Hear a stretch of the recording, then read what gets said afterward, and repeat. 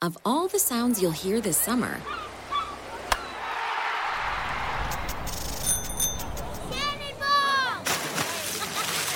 this might be your new favorite. They're blending up the new chocolate chip iced cap at Tim Hortons. Real chocolate chips blended into an iced cap for a sweet summer treat. It's Tim Hortons' frozen take on a cappuccino. And it just might be the best sound of summer. Hurry into Tim Hortons for the new chocolate chip iced cap. Limited time at participating restaurants. This podcast is a member of the Voices of Wrestling Podcasting Network. Visit voicesofwrestling.com to hear the rest of our great podcasts, as well as show reviews, columns, opinions, and updates across the world of wrestling. Do I have everybody's attention now?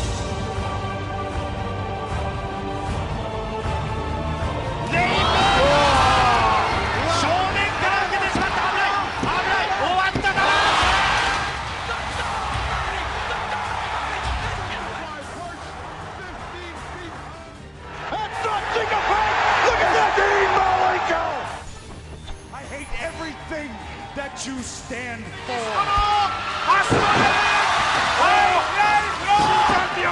Shin champion!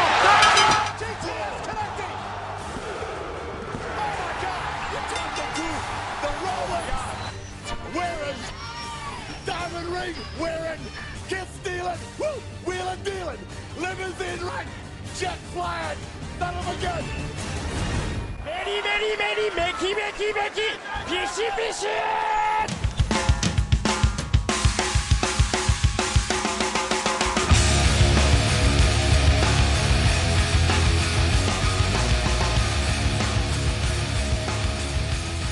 All right, welcome once again to the Voice of Wrestling Podcast. I'm Rich Craich. No Joe Lanza today. Our schedules, unfortunately, on this holiday week were just a total mess. Literally every time that he was available, I was not, and vice versa. And it was just a total nightmare. So you know what?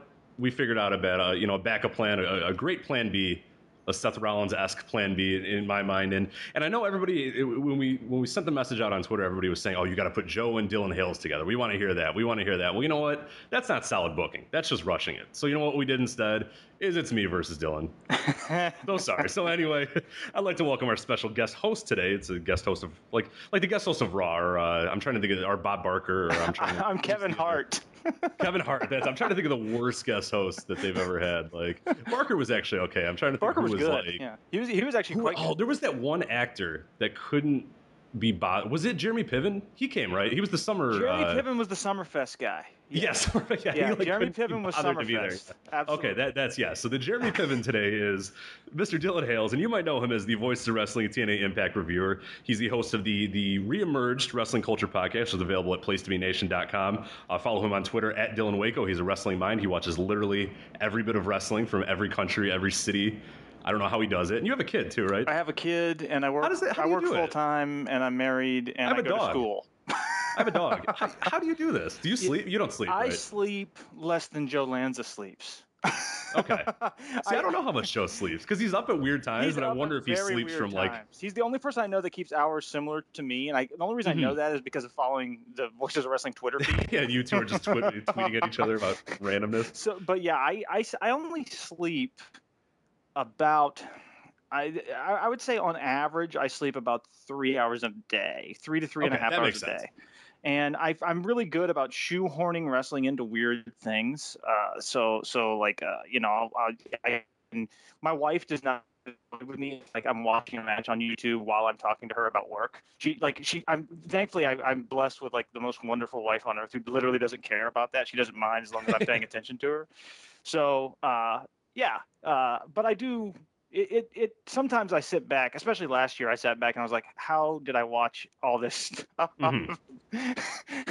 It's unbelievable. I have a dog, and I can't even. I have a dog and a girlfriend, and I'm cannot be, and obviously a job, and it's just impossible to find the time to watch as much as I want to, and I still don't even scratch the surface of what you do. So anyway, Dylan Hales at Dylan Waco. You can follow him on Twitter for all that good stuff, and always a great follow on Twitter as well. So anyway, he's going to kind of assume the guest host role for this one, and we're going to do a basic format that we would normally do for a Voice of Wrestling podcast. We're not going to do it in an interview style. Dylan, as I mentioned, he watches everything, so everything that we were normally going to talk about, we can still talk about. Some of the stuff a little bit, maybe a little less, like we might not get into Dragon Gate quite as much, or maybe we can get get into it. We'll figure it out as we go. We'll play it by ear. But initially, what I want to start off with, which is kind of the news of the day, which is just an unbelievably weird news story, is Emma.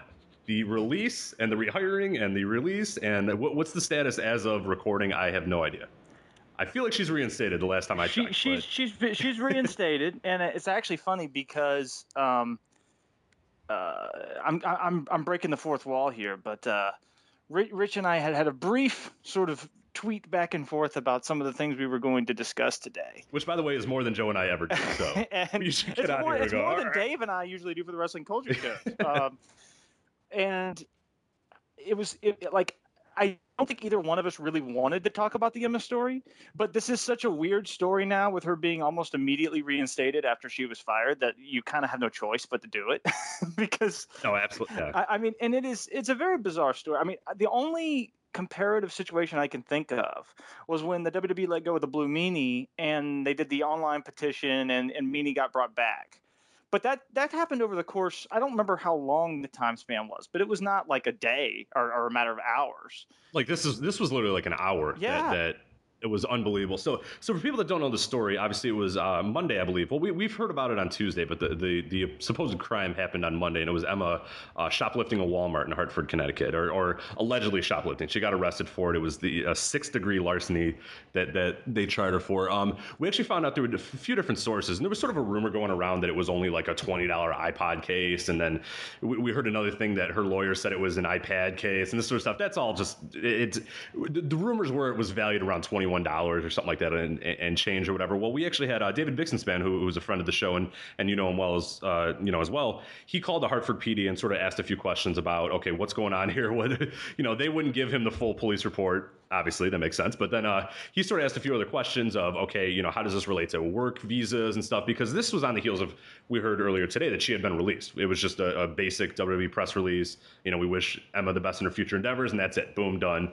That's it. So that was kind of curious initially because we heard Tuesday that they sort of had talked about it. She had obviously been arrested, but they were sort of going to move on, and that she had talked in front of the police, and they had sort of brought it down into just like a community service, and that's what Bix, he actually went and called them, and they said, yeah, we essentially just recommended an hour or something of community service, and that was it. So we knew that for a fact that wasn't a work visa issue, that she had somehow violated her visa or whatever. It was still weird though to see that she had been cut, and a lot of people were saying, okay, well, it's just budget cuts going on right now. It's this sort of stuff, and that was all sort of logical stuff of, don't screw up now or whatever. So that sort of happened. I kind of just let it go at that point. We wrote it kind of on our format sheet of Emma firing. Yeah, it was less than $250, larceny, whatever, budget cuts. And then I get home and I'm just kind of doing whatever. And then I get a text that, oh my God, she's back. And I was confused. Emma's reinstated. So what do you know about this? Because I have tried to look up. There were a few people that apparently called or WWE or wrote to WWE, and they came back and said that we reevaluated. What the hell happened? What did I miss in this hour that I stopped following this insane story? Well, I don't know. I mean, I don't know what's been publicly reported other than the fact that she's been reinstated and I wish I could remember the exact wording that I saw. I'm trying to find it right now. I had a site that one person had a tweet. I can't remember who it was. It was something like they're going to reevaluate her pending reevaluation of her situation. It was some typical sort of here's one that might have. Yeah, this is from Cage Side Seats that sent this, and it's surprising that they took some time away from their regularly scheduled programming to actually report on this. They put the official statement in response. So apparently, Gino had contacted somebody at WWE to try to see an email, and they said upon further evaluation, WWE has reinstated to Neil Dashwood, W Diva Emma, but will take appropriate punitive action for her violation of the law. Yeah, actually, I did email somebody who is a well-known wrestling reporter who's been doing it for a long time. When I saw that she'd been reinstated, and I got just a very brief message back, and all it said was. Somebody it was 2 lines, and I think he said, "I don't know anything. She was definitely fired and got hired back." So I don't, because initially when that came out, I said, oh well, some intern was heard something across the wire, they got a false email and sent it out, and it was never. But no, if you're literally hearing that they were actually fired and then rehired, yeah. I mean, insane. I was told, and this is a person who I mean, this is a person who, at least in theory, would know, you know, and who doesn't really steer me wrong, hasn't really steered me wrong in the past. So I don't have any reason to disbelieve that. It's just really unusual. I mean, normally when you had, like, let's say they felt like they had to fire for PR reasons, which I think would be kind of weird, but let's just say that for some reason they felt they had to. Because Emma does sort of have like this glad-handing character, you know. I mean, like, she's a character you don't want to get caught committing any crime. I sort of understand that. Right. Like the old school babyface thing where you're not allowed to, like, yeah. So I kind of get that from that perspective. But what's weird about it is, like, if you're going to do that, if you're going to commit to that, then why not let her go for a month and then bring her back? You know what I mean? Like, the only thing I can think is that the details that came out, or that were slowly starting to come out about it, were like, you know, the rumor was that, you know, she accidentally stole it because she was in a self-checkout line, which, I'll be honest, I've actually done that before. I've had, like, I do it all the time. Small items in my hand and walk out the door. So, I mean, that could happen. And in my younger days, sometimes it was intentional, and now in my older, forgetful days, it is less intentional. And I honestly think, mistake, but you know, I think that's probably I think that if it's very possible that it turned out that was the case, and the WWE didn't want a big backlash from people, you know, saying, "Oh, well, you've got people who've had multiple DUIs. You've got guys like Randy Orton, who's a serial PED user." Yeah, like, and then you have to change the wellness policy to allow him to continue to. Yeah, and so, I mean, my assumption is that they may have felt some pressure there, although they usually don't respond to pressure like that. And the fact that they would respond to pressure like that for a diva, I think, is actually even harder to believe, frankly. But, you know, she did. I will say this. Emma does absolutely have more than a few people who are really big fans of hers in creative, at least at the developmental level. So it's possible that there were people there who said, "Look, you can't throw this girl away yet. You got to give her a chance. We can't be doing this when we've already cut so many people and the roster's so thin, and we're trying, and at least looks like they're trying to make the Divas division semi-relevant." So possibly that was it, but it's a really weird story. To me, it's unprecedented. I mean, you know, like when the Daniel Bryan firing happened for the tie choking incident with Justin Roberts, you know, I think everybody sort of knew he'll be back. You know, it was going to be your little 2-month to 3-month exodus. Exactly. And you know, we didn't know how long, but I think it pretty much was universally accepted. Daniel Bryan will eventually be back working in this company. On the wrist, yeah. But, you know, with Emma, she's not Daniel Bryan. No. You know, like, so that's why I say the closest parallel I can come up with is the Blue Meanie. She's sort of this cult figure, this cult character that's really over with certain people. Has not really gotten over on the big stage for a variety of reasons, some of which you've written about and Joe's talked about actually too recently with his NXT reviews. But it is really weird that of all the people to be fired and then rehired in like an hour or 2 hours, it was Emma.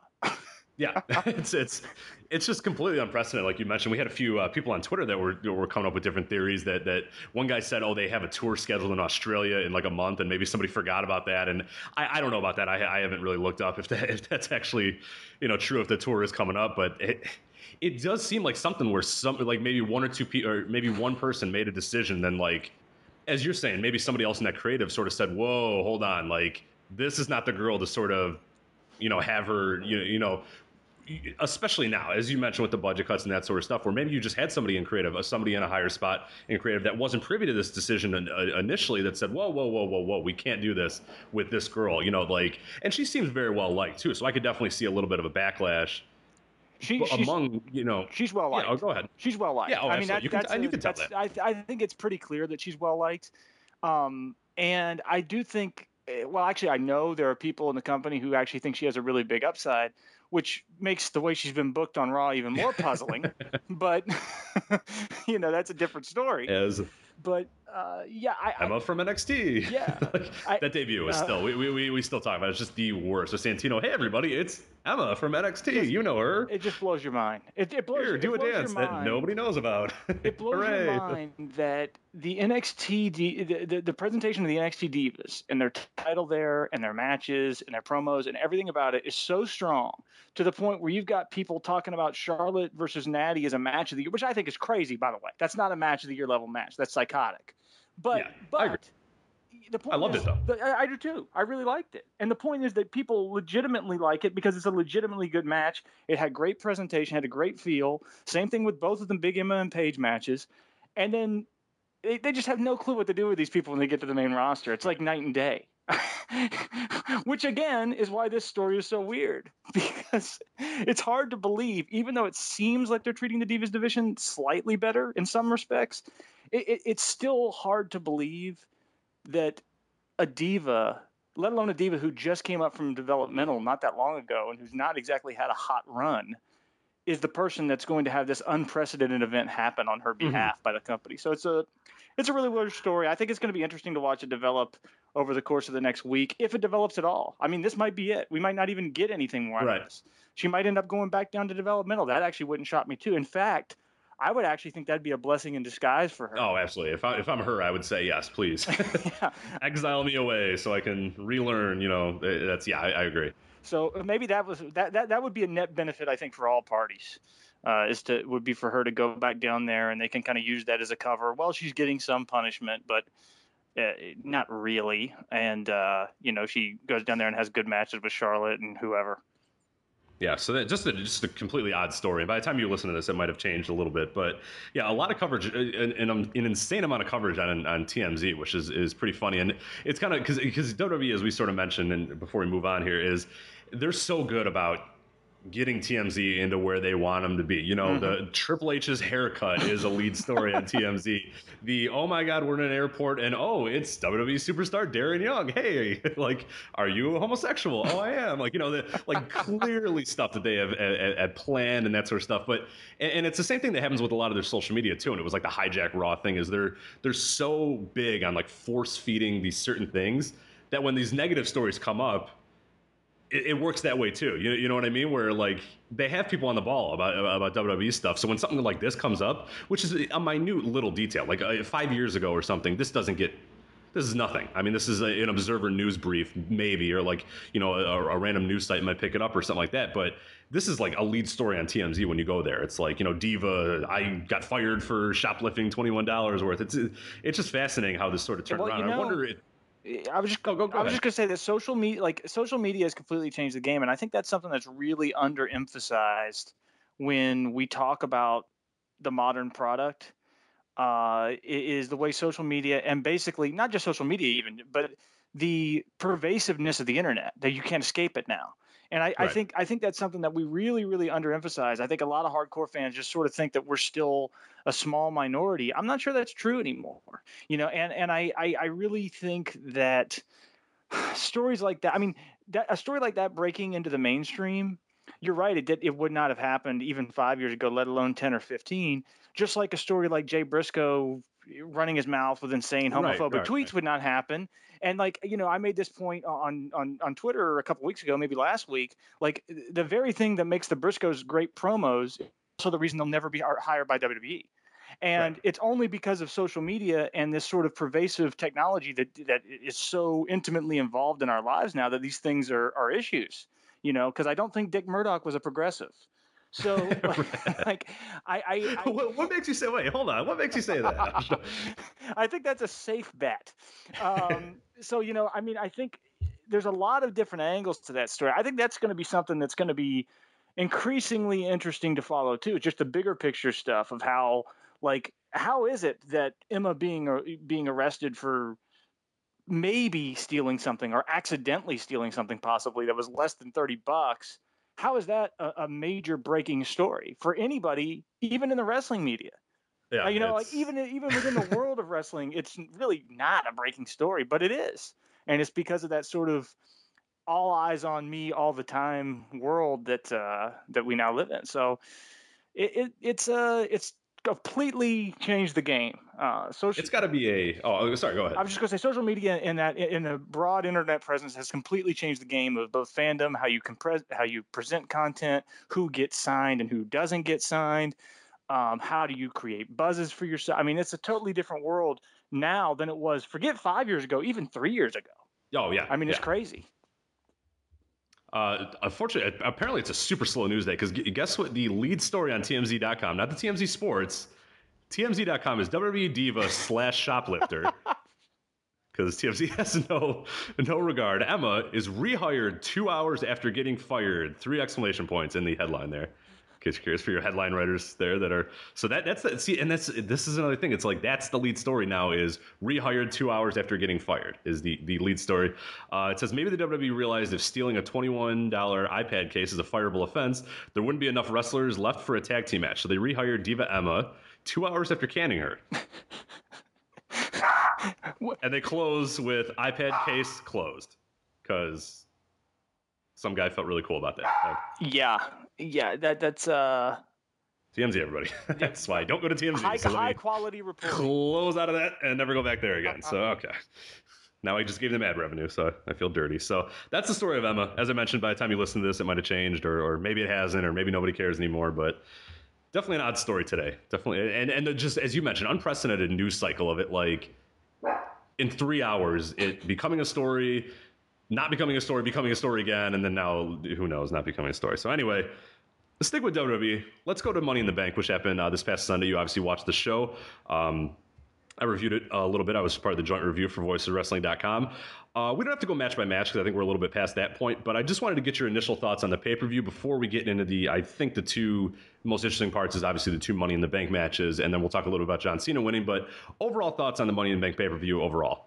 I thought it was, I can't call it a bad show because there was too much that I liked. And really, if I broke it down like segment by segment and got really into the minutia, I probably liked more than half of the show.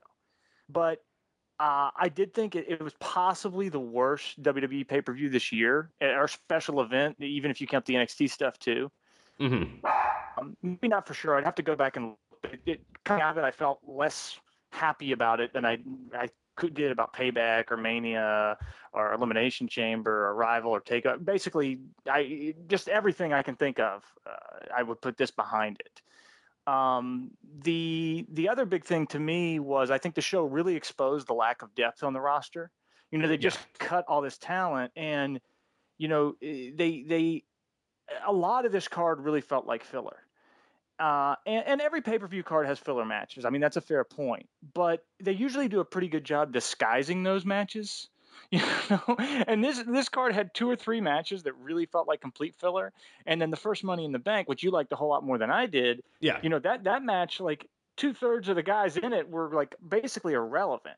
And you knew they weren't going to win. Oh, no. And that's and like we were laughing a little bit. We mentioned on Twitter, and a few guys messaged me is that they were doing those sort of inset promos to start off or the beginning promos, and they go to Kofi Kingston. They have poor Kofi trying to explain why he has a chance of winning this, and it's just like, come on, like he should have just been like, I'll do like a flip off the top of the ladder. But you know, I mean, you knew, and that's I think one of the issues with that match, which I loved, and we'll get into that a little bit more. But yeah, I totally agree with you. Everybody knew going in, Seth Rollins, Dean Ambrose. That's it. There's no chance any of those other guys even sniff an opportunity. I mean, maybe a Dolph Ziggler. I heard some people sort of saying him, but Swagger, Kingston, RVD, not a chance. Yeah. And that hurts. That really, I mean, especially Kofi, who's perfect for these Money in the Bank matches and really adds because this is, and you can sort of argue that because I've sort of gotten over the Kofi Kingston thing a little bit, but he's just not a guy that you need to be in that needs to be in this sort of match.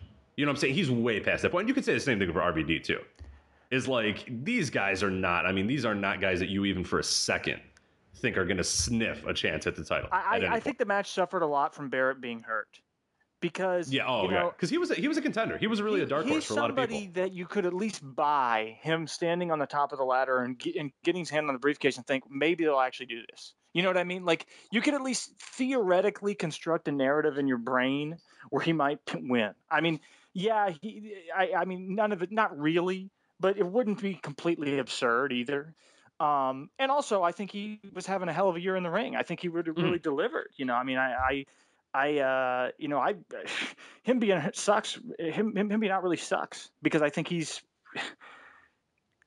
really won me over this year. Oh, absolutely. He's done that to a lot of people. He seemed like he's been on the cusp, and Joe and I have sort of talked about that. He's been on the cusp of, we've said he still needs that great match where you're like, yeah, that was an awesome Wade Barrett match. And he's had a bunch on like Main Event and SmackDown, these little sort of ones, but we're still hoping for that big like pay-per-view, yeah, Wade Barrett stole the show type of deal, which I think he was right on the cusp of doing that. And maybe it wasn't going to be this ladder match. It could have been, but he was getting to that point where you could feel like anytime in the next few months, he was going to have a singles pay-per-view match that was going to be, incredible. It was going to be awesome. And now that's sort of taken away, which sucks. Yeah, and with their depth issues, I think the chances for him to get that match would have been increasingly more likely.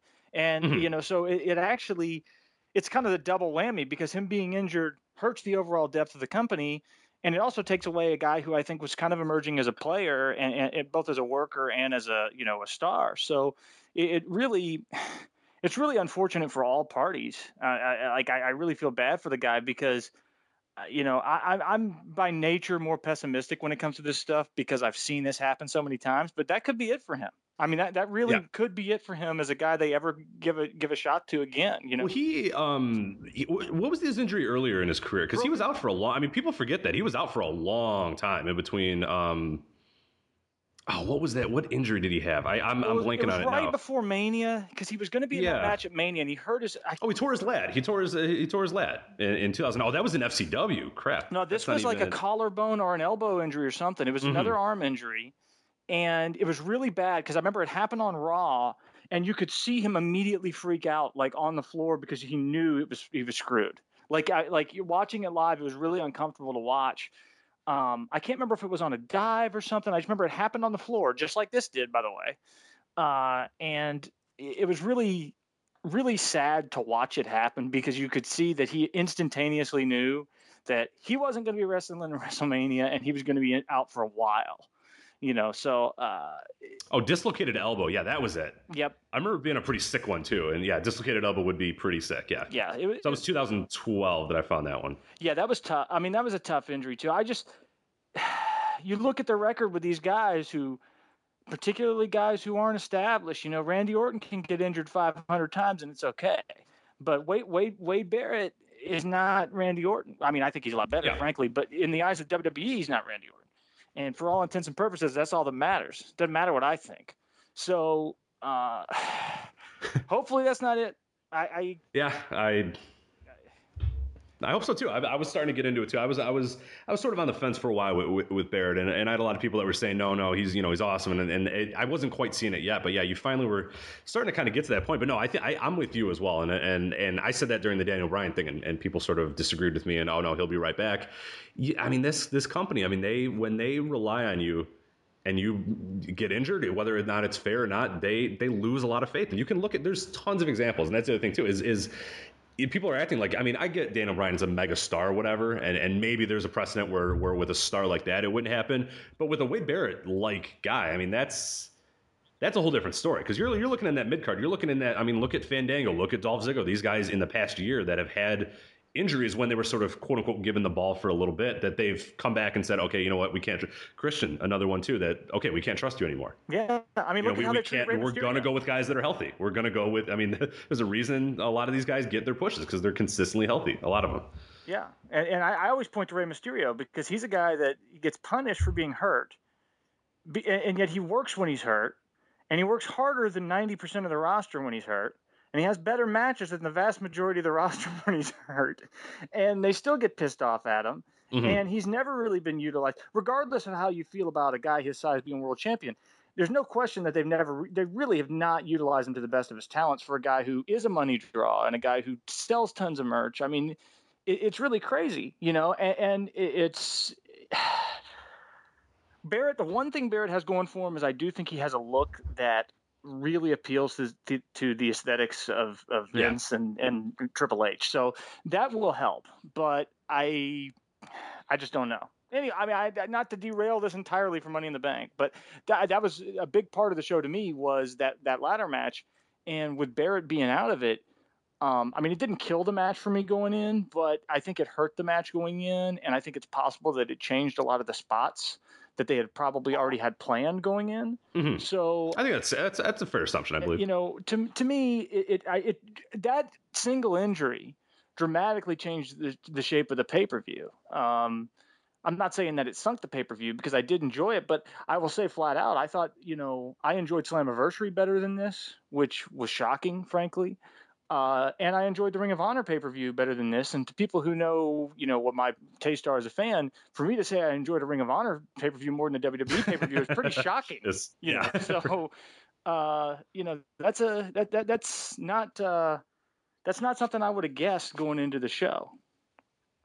Maybe let's talk about that first ladder match, because there's nothing big on the show that really stood out to me other than these two ladder matches. Let's talk about that first one. I as mentioned, I liked it a lot more than you did.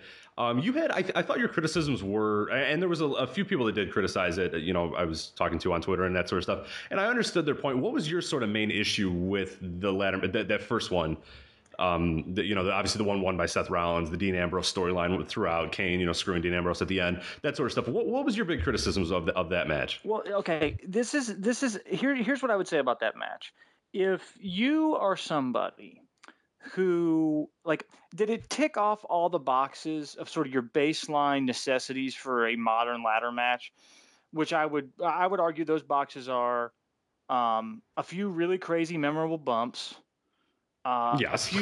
a few teases, with the briefcase that are at least somewhat compelling, and one or two unexpectedly cool looking spots. Like if that's the standard, like the bare minimum, for what you would consider a strong or good ladder match, then I think, yeah, this ticked off the boxes. But I thought a lot, like this was like a car crash to me. I said this on Twitter, but this was like a car crash to me type match with a lot more rubbernecking than metal on metal.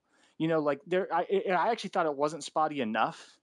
I thought there was a lot of dead time, a lot of time where you had the thing where there's two guys in the ring and the other guys just disappear. A lot. And I felt like there was a lot in the main event too, and that's something that WWE is just doing way. I feel like we'll get to that in a little bit. Well, but it's yeah, funny go ahead. It's funny because I feel like WWE has gotten better as the more ladder matches they've done, which you can argue is a negative, by the way. But the more ladder matches they've done, I feel like they've gotten better about that issue. It's not as bad as it used to be. Like if you go back and watch some of the really early ladder matches that they did, 99, 2000, 2001. Yeah, Devon would be out of the ring for like 22 he'd minutes. Just vanish. So they've gotten a lot better at it, but I thought on this show generally it was probably the weakest in that regard in a long time. I agree. The other big criticism I would have is that there were just a lot of guys in the match who I just don't think are compelling and didn't do much of interest. I mean, right. RVD, I think, is pretty awful. Kofi was not awful, but he didn't impress me at all.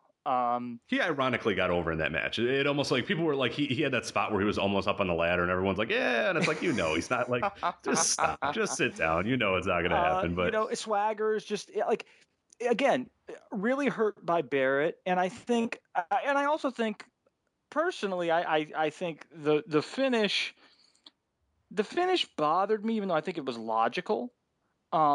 So from a broad, big picture storyline perspective, it's certainly logical.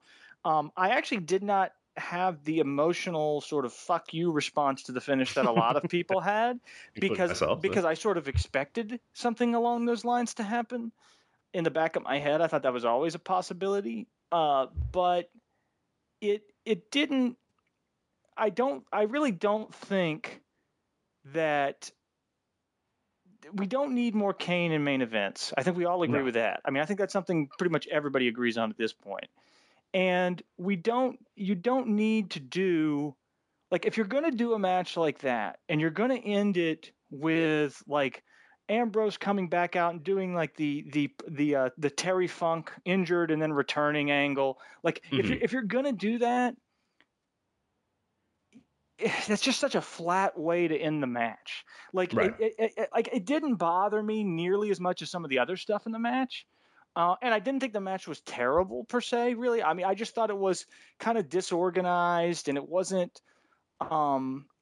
it wasn't the match in my brain that I wanted, but it also wasn't the match that I feel like they could have had, even if they'd added one more person besides Barrett. I think the match actually would have been better. I was very surprised they didn't add somebody else, and that might have just been planning wise, where these guys just kind of. And it might speak again to your roster depth issue, because you look at the rest of this card, who would have fit in there? The only other person who I think would have been an interesting possibility, even though he's not really a high spot wrestler per se, although he's actually had some good performances in ladder matches before, is Mark Henry.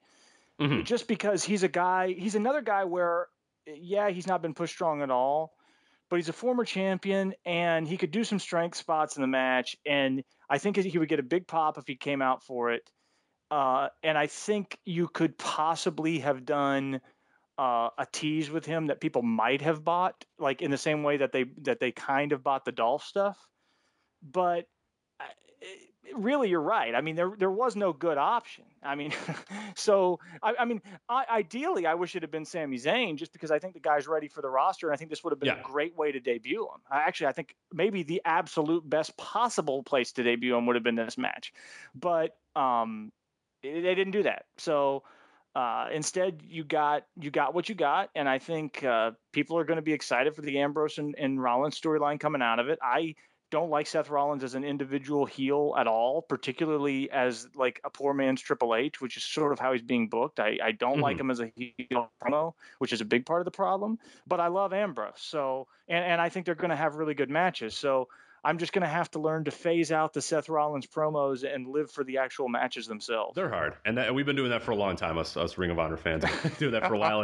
And there was a time where he was, and as you mentioned the promos, and I recall, Joe and I and me talking to a number of people on Twitter or something, is saying that Seth Rollins has really improved. And that was when they were a face. I thought he was starting to kind of get the babyface promo thing a little bit. They weren't great, but they weren't standing out as much as they were back in his Tyler Black days. You fast forward to now, those heel promos, man, they're not good. They're painful. They're painful. His voice isn't good. It's not a heel voice. It's a very odd fit right now as him as a heel. I think he's getting over as a heel, but I think it's more.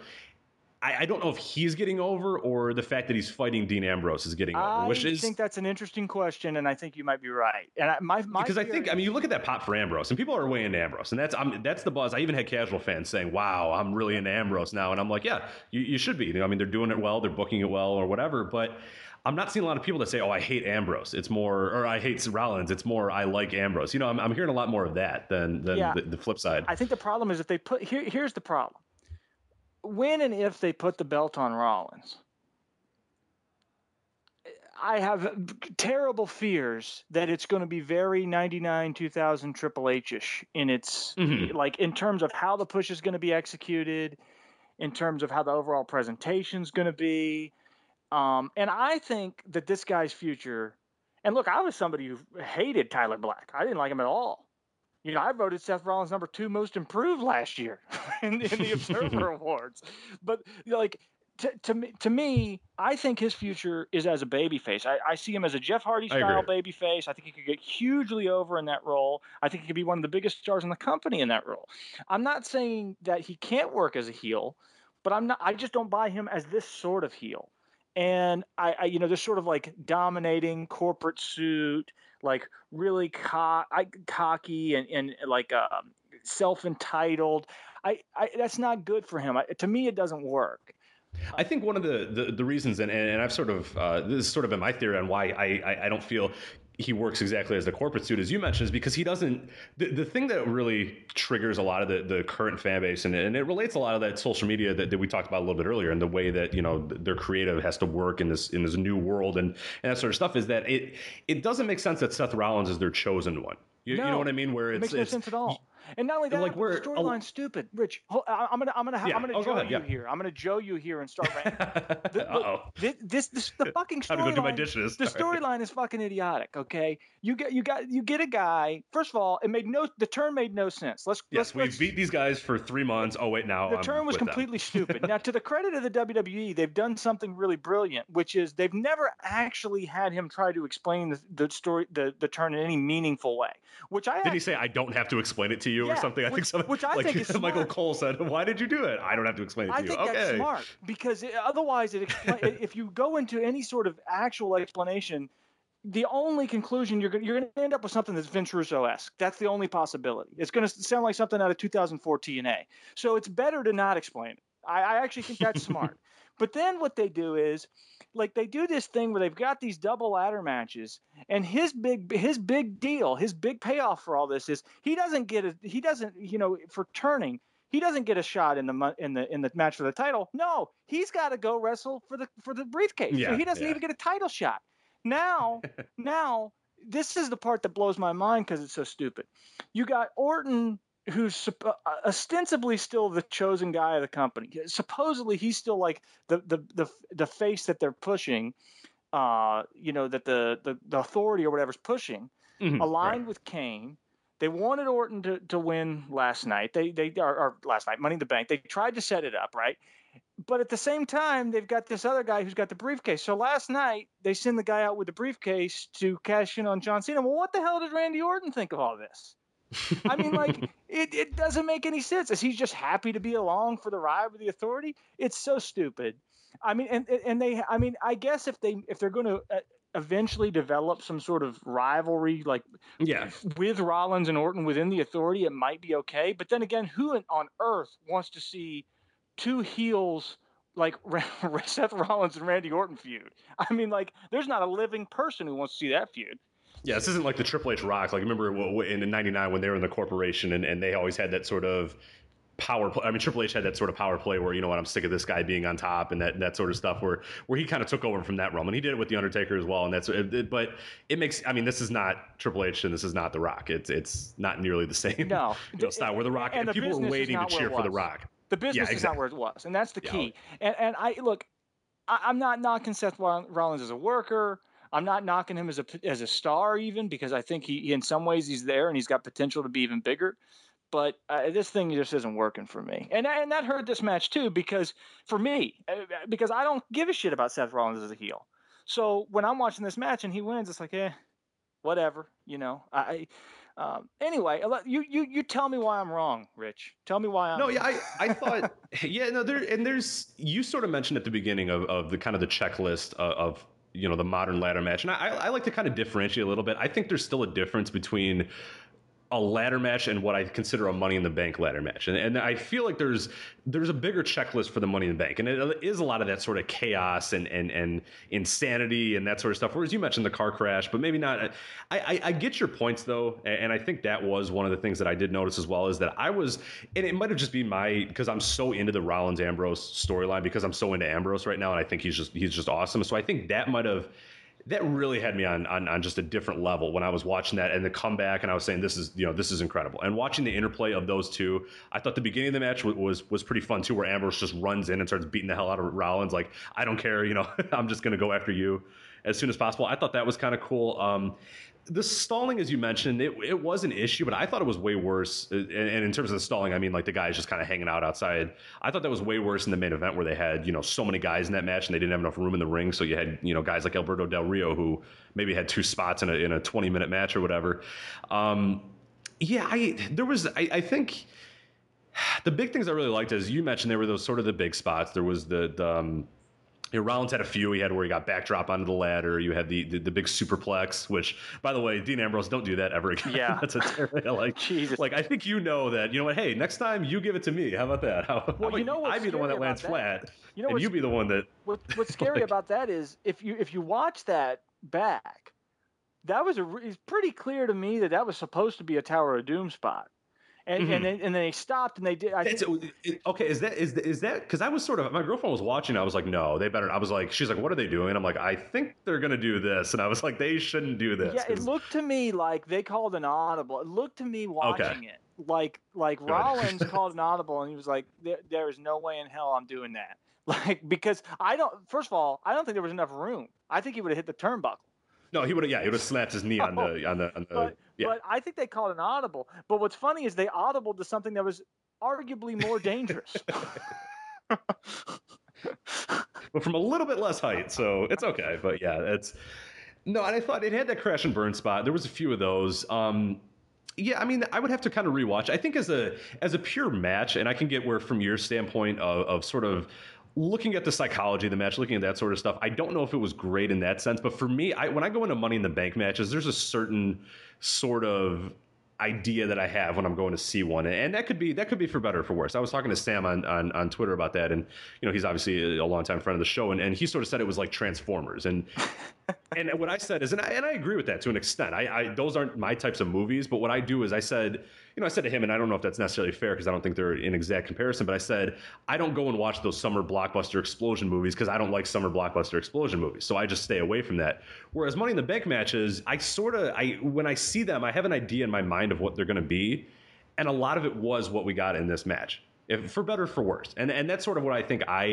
It might have been an expectation thing, it might have been how I sort of perceived them, but I spent the last week sort of watching them, and watching this one, it was one of the ones I think, I wouldn't say it was one of my favorites. I think it was kind of in the middle, but I thought it was one of the definitely the top 50% for me of those Money in the Bank ladder matches, just going back and watching them all, and that could be, I mean, there's arguments to be made either way for it, but I think one of the biggest parts for me, and a big reason why at the end I was kind of disappointed, I had such an emotional, as you mentioned, the big fuck you moment, is because that Ambrose story, I was like, this is awesome. This is such a perfect storybook thing. I didn't think he was going to win. I thought something was going to happen, but I didn't think it was going to be Kane. And that was such a deflating moment for me, and it really hurt how I rated it or how I really perceived the match. And if I would go back and watch it again, I don't know if I would, because that really hurt it to me, is that ending. But the meat of it, and especially the story of Rollins and Ambrose and the crash and burn spots that those two sort of did, to me, I enjoyed it. But was it my favorite Money in the Bank ladder match ever? I don't know if it was my favorite of all time, but I think it was definitely in the top percentile. I think it was definitely in the top 50%. So that was it. I don't know if I proved you wrong. I'll say this today, but I'll say this. They may have made Ambrose in that match. I love those moments too. Those matches where I feel like a guy is like becoming something, where I can always look back and people can say, when was the moment, and I can point to that. I always kind of overrate those a lot as well. Well, again, this is something I've talked about, other places, but I mean, my idea was that I wanted Ambrose to win. I wanted that night, and I wanted Orton to win Money in the Bank, and I wanted Ambrose to cash in on him right there. And while people say, oh, that's crazy, and that was never going to, of course it was never going to happen. But I think after watching the show and seeing like everything that went down, I am even more confident that idea is better and more logical and made more sense, and probably would have even been better for the business than what they did. So, not that what they did was necessarily crazy. And I mean, it was safe. Yeah. It was the safest possible. Like, it was the one that you could have predicted easily. Here's the thing. And this is an interesting discussion, and it's an interesting debate. And I don't have an answer for this. I don't think anybody has an answer for this, but there's a tipping point where, I mean, safe is, you can't, when there's no competition and you're the only big game in town and you're losing so much money because of all the crazy things that have gone on this year with TV rights and the network, safe makes sense. However, there is a tipping point where safe becomes bad. Mm-hmm. And I'm not saying this was it, by the way, but I'm saying because usually you don't know at the time. You don't know till later. But this felt like one of those shows where the safe thing, even though it's going to set up, a Cena and Lesnar rematch, and their first match was awesome, so I'm really excited about that. But it feels like the safe thing, we might look back in like 4 months' time and say, man, I don't know if that was the right decision. And that's more what I'm getting at. Yeah, it looks safe and it feels safe now, but safe is not. Sometimes safe is the same thing as bad. Not always. It grows complacency a lot too, where you could have a number of fans that and I know from just casual friends that I've had that have really gotten into it in the post sort of, I don't want to say the post Cena era because he's still been around, but as they felt him taking a little bit of a backseat, where they're fine with him being a guy that's sort of in the picture but not the picture. Yep. You know what I mean? Where after SummerSlam, Daniel Bryan wins, and it feels. And that was kind of the general consensus. It feels like a new era. We're going into a new era. And the Daniel Bryan thing obviously hasn't worked exactly to plan, but it still felt like a different company from 2009 to 2011. Yeah, it feels different than that. And now it doesn't. It feels like we're back. And I'll be honest, speaking to and I talk to people because as I've mentioned all the time when I do shows, I'm completely out of the closet as a wrestling fan. I don't hide it. I don't wear I don't wear the t-shirts. I'm like Joe, I'm not a wrestling t-shirt guy, But everybody knows I'm a wrestling fan. Nobody, the people, that I work with know I'm a fan. The people that my professors and the people I go and deal with at school know I'm a fan. They find it kind of amusing because my history work is not at all related to anything like that. But I don't. To me, I was shocked at how negative the reaction to this show was among people who are not hardcores. Because with hardcores, I think it was definitely more positive than negative. It wasn't overwhelmingly positive, but it was definitely more positive. But with the, I hate the term casual because I think it denotes something that may not even exist that much anymore. But with the non-hardcore fans that are I'm friends with and I speak with, and a lot of them I talk to on a semi-regular basis because I work with them or they come into my job or whatever. This show was like universally panned all because of the finish of this main event. Yeah. And even a lot of these are guys who used to even be Cena guys, and it's just they're past it, and that's why I worry about this safe mentality, because I get it, I understand it, I don't blame them for doing it. I'm not one of these guys who says, "Oh, you got to turn Cena heel," but there comes a point where you can't always do the safe thing, right? And I really feel like. With the roster depth issues they have right now too, I'm not sure it's a smart thing to be putting all their eggs in one or two baskets anyhow. So I don't know. The main event, I don't know. What'd you think of it, Rich? I didn't like it. There was a lot of stuff that I thought. Yeah, I like the makeup of the match, and I like a lot of the competitors, and I thought it was going to be good. But I think the one thing that really got me, and maybe this goes to why I rated or at least thought highly of the first ladder match and didn't like this one, is it didn't kind of check my. There's a certain level of these multi-man ladder matches that I sort of expect from them. I thought, and I mentioned it on Twitter afterwards, I thought this match would have been maybe even better without being a ladder match. It could have been in a cage. It could have been something, an elimination chamber, something different than a ladder match. But obviously we have the Money in the Bank ladder match pay-per-view, so we have to do a Money in the Bank style ladder match, and it just happened to be this because I didn't think the ladders really made any sort of difference. They were sort of there, and they were an accessory to a lot of the spots that people were doing. But overall, it just felt like a normal match. I mean, Roman Reigns did his, drop kicks and his Superman punch and his comebacks and that sort of stuff. And all that stuff was done without any ladder. I mean, there was spots that were done that were nowhere near where the titles were, and guys just climbing up at random points to do whatever they were going to do or this stuff. I just thought, I didn't like this match all that much, and I thought it really suffered. You mentioned the first match suffered from a lot of the guys kind of hanging outside of the ring. I thought this one was there were guys that I completely forgot were in the match. Like Bray Wyatt did nothing that stood out to me. He did maybe two things this entire match that really I could remember. Alberto Del Rio was a non-factor pretty much outside of a few spots here and there. Kane was a relatively big factor. Randy Orton really stood out. And Randy Orton got the crowd going, which in the most shocking moment is this guy, you cut him up hard way, and all of a sudden now people are cheering to him and reacting to him, and he's climbing the ladder and getting reactions, that sort of stuff. I thought that was interesting. Reigns did what Reigns was going to do. I mean, he sort of had his parts in there. Sheamus always has kind of a few spots in these, but a lot of the other guys, even Cena, who ended up winning, there was a long point where I didn't notice him even in the ring at all. He was sort of in the back, letting other guys do what they were going to do. So to me, I thought it suffered a lot from that, and I really didn't like it because of that. It felt like a one-on-one battle that occasionally some other guys would come into, or what my least favorite thing ever is WWE triple threat matches, and it felt a lot like that. So what were your thoughts on this one? I liked it. I didn't love it. I thought it was good enough for what they needed. The one criticism I definitely agree with is that Cena just disappeared, and then when he won, it felt much like the previous match. It felt really flat because he just kind of showed up and then he won, and it didn't feel like a big deal. I mean, it's bad enough that they had to go the safe route with him winning, which I don't really blame them for, but to do it that way, it made it feel even worse. Mm-hmm. Because it was like they stripped the drama out of it entirely. Now, having said that, there were much more. I actually liked the fact that this was there definitely was not anything as crazy as this as there was in the other match. But I liked the fact that this was a match where it felt like guys were doing what they were good at and not trying to do things they weren't good at. And that's kind of an odd way to reason to praise a match, but I don't know that was necessarily the case in the first match. Like I thought RVD and Swagger, and like I don't know that they were doing stuff that I don't think particularly looked good for them for the most part.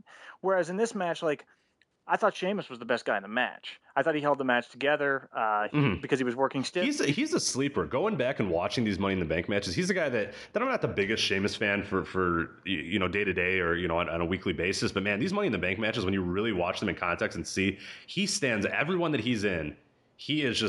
He's the biggest hoss. He's the one that's body slamming people through ladders or power bombing Sin Cara through a ladder or whatever. He just always stands out in all these. Sorry to interrupt, but he's just a guy that I think if people go back and watch him, if you're interested in going back, really take a look at Sheamus. Because to me, I was shocked going back. I didn't realize. He works hard. He works stiff. I think he's the best week-to-week performer in the company in the ring.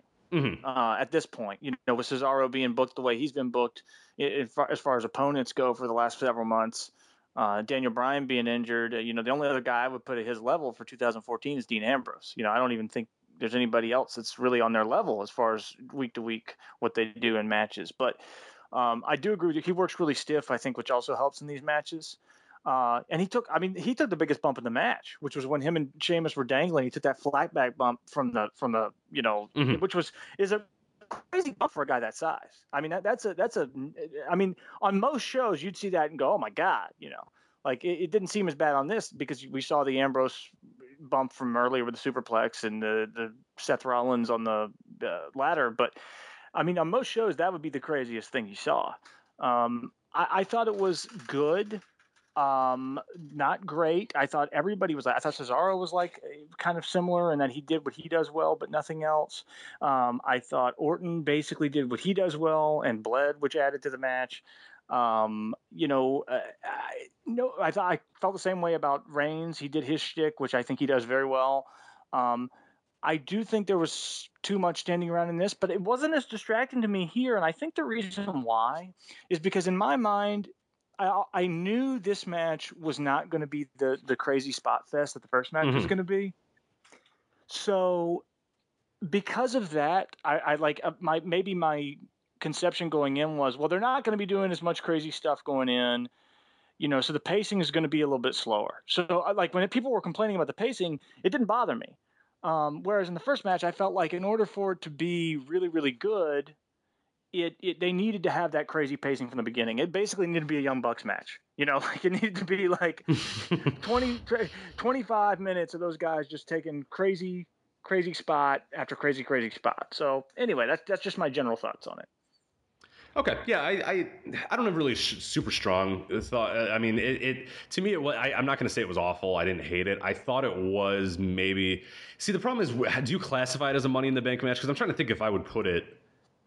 Maybe of ladder matches at Money in the Bank pay-per-views. It was one of the worst for me, but yeah, I don't know how to really classify it. It's kind of in a life of its own. But one match before we move on to a few other things. Rusev Big E. Did you like it as much as Joe did? Because that's Joe's. I loved it. I think it's Joe's runaway match of the year. Now I'm just joking. I thought it was awesome too. I thought it was really, really awesome. I love the opener too. I mean, that's why I said like I can't call it a bad show, even though I was underwhelmed in a lot of ways with the booking. Because you did get Adam Rose and Damian Sandow. Yeah. And I got the Layla Summer Rae dream match I've been waiting for. So I can't criticize it. Man, that was what a payoff that was after weeks and weeks of that story taking over. Extremely compelling story. So I can't be too angry because Rusev and Big E was an awesome match, and it's a match that I think Big E does really well, which are these sort of sprint like Haas versus Haas matches, and Rusev is really awesome. Just generally, I just like him and I like what they've done with him. And I really like the opener. I know you and Joe talked last week, I think it was on the show, about tag teams and how you guys see the Young Bucks as running away with the tag team of the year award this year in the Wrestling Observer Newsletter Awards. And I'm not saying you're wrong. I think they will win. But one of the things you guys also said was that you didn't think the Usos had that great match yet. And I don't know if I would put this at the level the Wyatts versus Usos. I mean, it wasn't a match of the year contender or anything like that, but I did think it was the best match on the show. And I thought it was a really good performance from both teams. So to me, I'm not even saying I would vote for the Usos number one, because I've actually been really impressed with the Briscoes this year too. But I think the Usos they're having quite a year, and they deserve a lot of credit for the fact that they've gotten over basically by themselves. I mean, they were an undercard team that kind of gradually got put on TV more and more. They got the crowd invested in their gimmick. They worked really hard, and they got over. And now, like, you see them in the ring with main event guys, and they don't feel out of place. And I think that's an impressive thing for a tag team, because so often, even the good tag teams in a modern context, when they're in there with main eventers, it's like, all right, these guys are just there to eat the fall.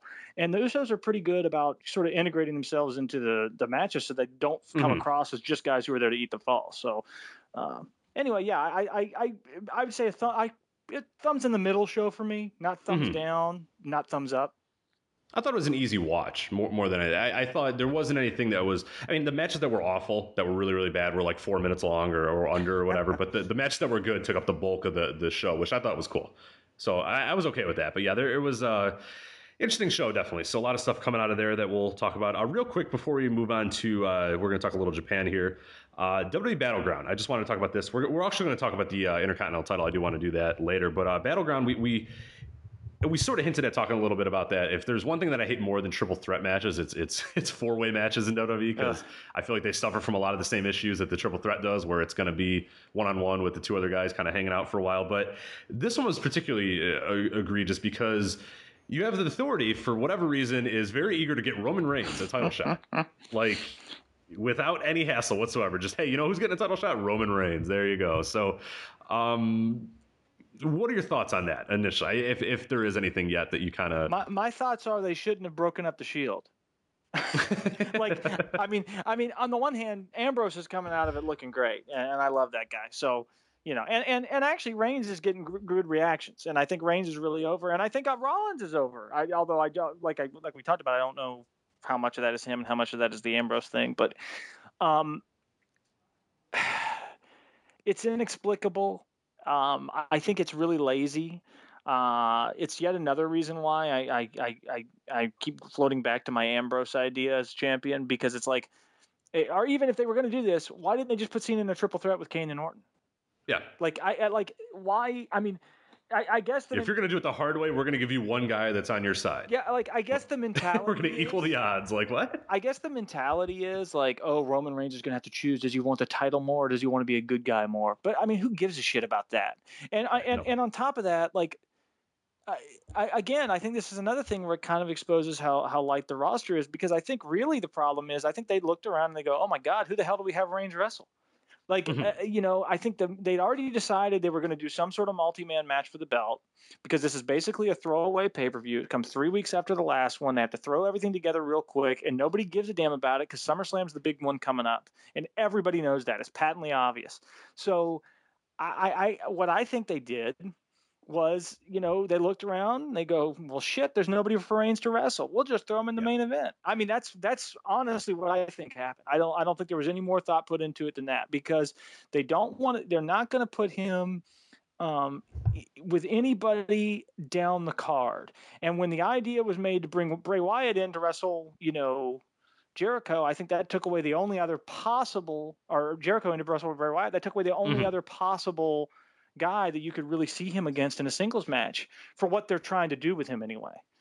So it's ridiculous. But what's funny too is it kind of goes to your point earlier, and I didn't want to interrupt when you were making that point to kind of jump to this, but you mentioned that Seth Rollins is like the pseudo chosen one that we're sort of assumed, but now he has to wait for his title shot, but the guy that he turned on apparently to be in a better state, or like to move up in the company, that guy gets the title shot before I don't know. Yeah, and not only that, but if you follow the storyline closely, Kane is at least in theory in the match to ensure that Orton wins, right? Because they basically portrayed that Kane himself is not going to get the title. Okay, that's sort of how it's been presented. So that what that means is there's actually two baby faces that really want the title that will be wrestling for the title in the match against one heel. Like, because the other heel doesn't want to win the title. No. Like, I mean, so the whole thing is idiotic. Like, there's absolutely no. I mean, it's just really bad. That pay-per-view, look, that's going It's going to be to be awful. dire. I mean, it's going to be bad. And I'm somebody who typically is more positive on WWE pay-per-views than the average person, but that pay-per-view is going to be dire. I just don't think there's any chance of that being anything better than okay. Yeah. It would be a miracle for this to be a legitimately good show. And I really do hope that they hold off on Rollins and Ambrose, because I'm reading a WrestleZone thing right now, and we don't know anything about that, but they sort of have the rumored card or whatever, and that one's on there, and I really just like hope and pray that one just waits. Like, if you're gonna have a bad card, and I feel like you shouldn't ever have a card that's just so awful that it's like the most skippable one ever. But if you're gonna do it, I think Battleground's an okay one to do, where you just don't give up any of your big matches, where you leave those to SummerSlam, where it's okay. I mean, you've already kind of set the precedent with the main event that it's going to kind of be a crappy show, so you might as well just go with it at this point. To ruin Rollins and Ambrose at this point, even to an extent, I feel like Jericho and Wyatt would be better served waiting until SummerSlam. Oh, There's I totally a bunch agree. Of I totally agree. I wouldn't book either one of those to SummerSlam. Yeah, Rusev's Jack Swagger is one that they're obviously rumoring. That's another one that maybe I would have something go on here, but I wouldn't give him the whole match. I would do some sort of screwy thing where Rusev refuses. I don't know what to do exactly, but something where I would like that to be more of a SummerSlam. That's a very USA-ish summer one, where the Battleground is just kind of there. It's just, I mean, honestly, do AJ Lee and Paige and the championship match, and then some other crap. Book a decent quality tag team match, so the whole show doesn't suck. And they could do that very easily. It wouldn't be hard. This might be a good show to debut Sami Zayn. Of course, I'm going to say that for every freaking show. But I'm with you. This might be a decent show to do that, because they need roster depth, and I think it would get a reaction. And so there's things they can do, but I do agree that it makes no sense to completely. It makes no sense to try and go crazy on this card, because they've only got 3 weeks to build it, and it's obviously a filler show between now and SummerSlam. So it just seems like a real waste to throw away Rollins. Not only that, but like, how it is. Like, even if you're doing a storyline where there's a 3 or 4 pay-per-view match arc, so often they just screw up the first one so bad that you just don't care about the rest of them. And I really don't want that to happen with Ambrose and Rollins. So I want that to happen on the biggest. I want that to start on the biggest possible stage.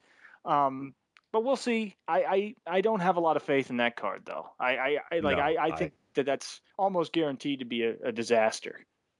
And I think before I was going to talk about this a little bit later, but I think we can get to this right now before we kind of get into Japan and overseas and all that stuff. The Intercontinental Championship Battle Royal. Do you have as much of an issue with this that I do? So let's go back a few weeks. So we have a giant tournament to determine the number one contender for the title. So that's cool. That's I like that idea. That's awesome. That's fun. That sort of stuff. Then now we with Bad News Barrett obviously being hurt, we've decided that a Battle Royal to determine the champion is a good idea. Are you as upset? Like, I wouldn't say upset, but just kind of like, what? Excuse me? But Rich, we got to assess this real quick now. How many fucking battle royals have there been in the WWE this year? This has got to be 2. There was what, 3 weeks ago we had the Roman Reigns one, didn't we? They did the one with Roman Reigns. They did the one Cesaro one. They did the Royal Rumble. I want to say there was another one they did like in between WrestleMania and the Royal Rumble on TV. I mean, they've done a lot of battle royals this year. That's not a gimmick I like, regardless. Okay, I mean, this isn't 1966 Roy Shire in San Francisco. People don't give a shit about battle royals anymore, other than the Royal Rumble. It's people talk about like the overexposed gimmicks in wrestling, and Dylan Hales being overexposed on wrestling podcasts, and that is true. That is unequivocally. But you've been on everyone possible in the past. Like this, seriously, this is insane. Even if I thought it was a good, even if I was like, well, they're just trying to throw something together to get guys on the card, it'll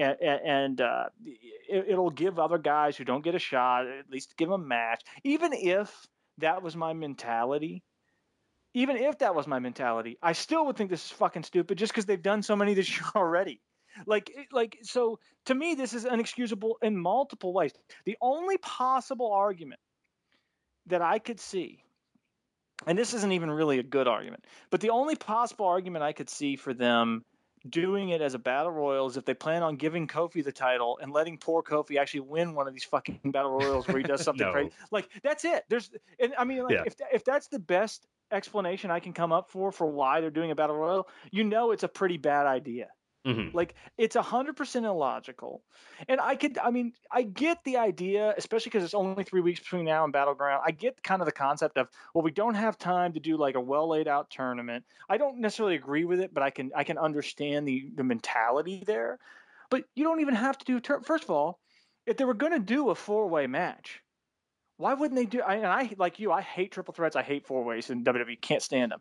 But if they were going to do one, why not do it here? Why not put the top 4 contenders for the IC title here and have it be an elimination 4-way? So like basically an in-match tournament. I mean, it's not the greatest idea, but it'd be better than a battle royal, and it would at least make more sense than than what they've laid out. I mean, again, they're just throwing all these guys, and that was my big problem with the Battle Royal Mania. They have all these talented guys. They didn't know what to do with them. They got lazy with their booking. They just threw all these good guys in a big match nobody gave a shit about. And this is the same shit here. It's going to be a lot of good workers, good talented guys, including some guys who are really over, and they're going to be completely wasted in this match. Mm-hmm. On a show where they could actually get legitimate time because like this, and that's you're bringing that point up is like, you know what, we're saying that they don't have time to do a tournament. You know what, pick the 4 guys you really think are going to be good and have this tournament happen on, have Cesaro need to win 2 matches to win the title on this. You could do it here. You can absolutely fill up an hour with that thing. Do a King of the Ring style thing where maybe you don't do 6 or 8 matches or whatever. You just have 2 matches. 2 or 4 matches, something like that. It's unbelievable that they would, they just kind of run right up to the Battle Royal, man. And you hit it right on the head. Nobody cares about him.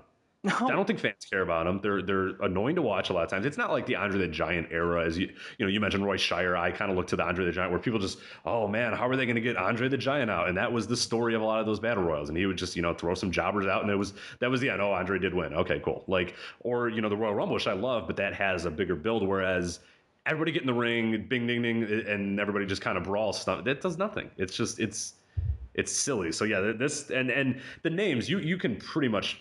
I guarantee you right now. Let's do a little game. Do you know the guys who have been sort of in there yet? No. I mean, okay. Other than I think you can guess though. Here, I have a list. here. I got 1, 2, 3, 4, 5, 6, 7, 8, 9. I have 9 guys. Can you name all 9 of them? I believe you can easily. Cesaro. Yep. Kofi. Yep. Big E. Yep. All right, let's see. God, see, this is bad. I can't even remember who was on the friggin' Rob Van Dam. Yep. Let's see here. Rusev's going to have a match with Swagger, so he's not in it. Rusev. God, who's even else in the mid card?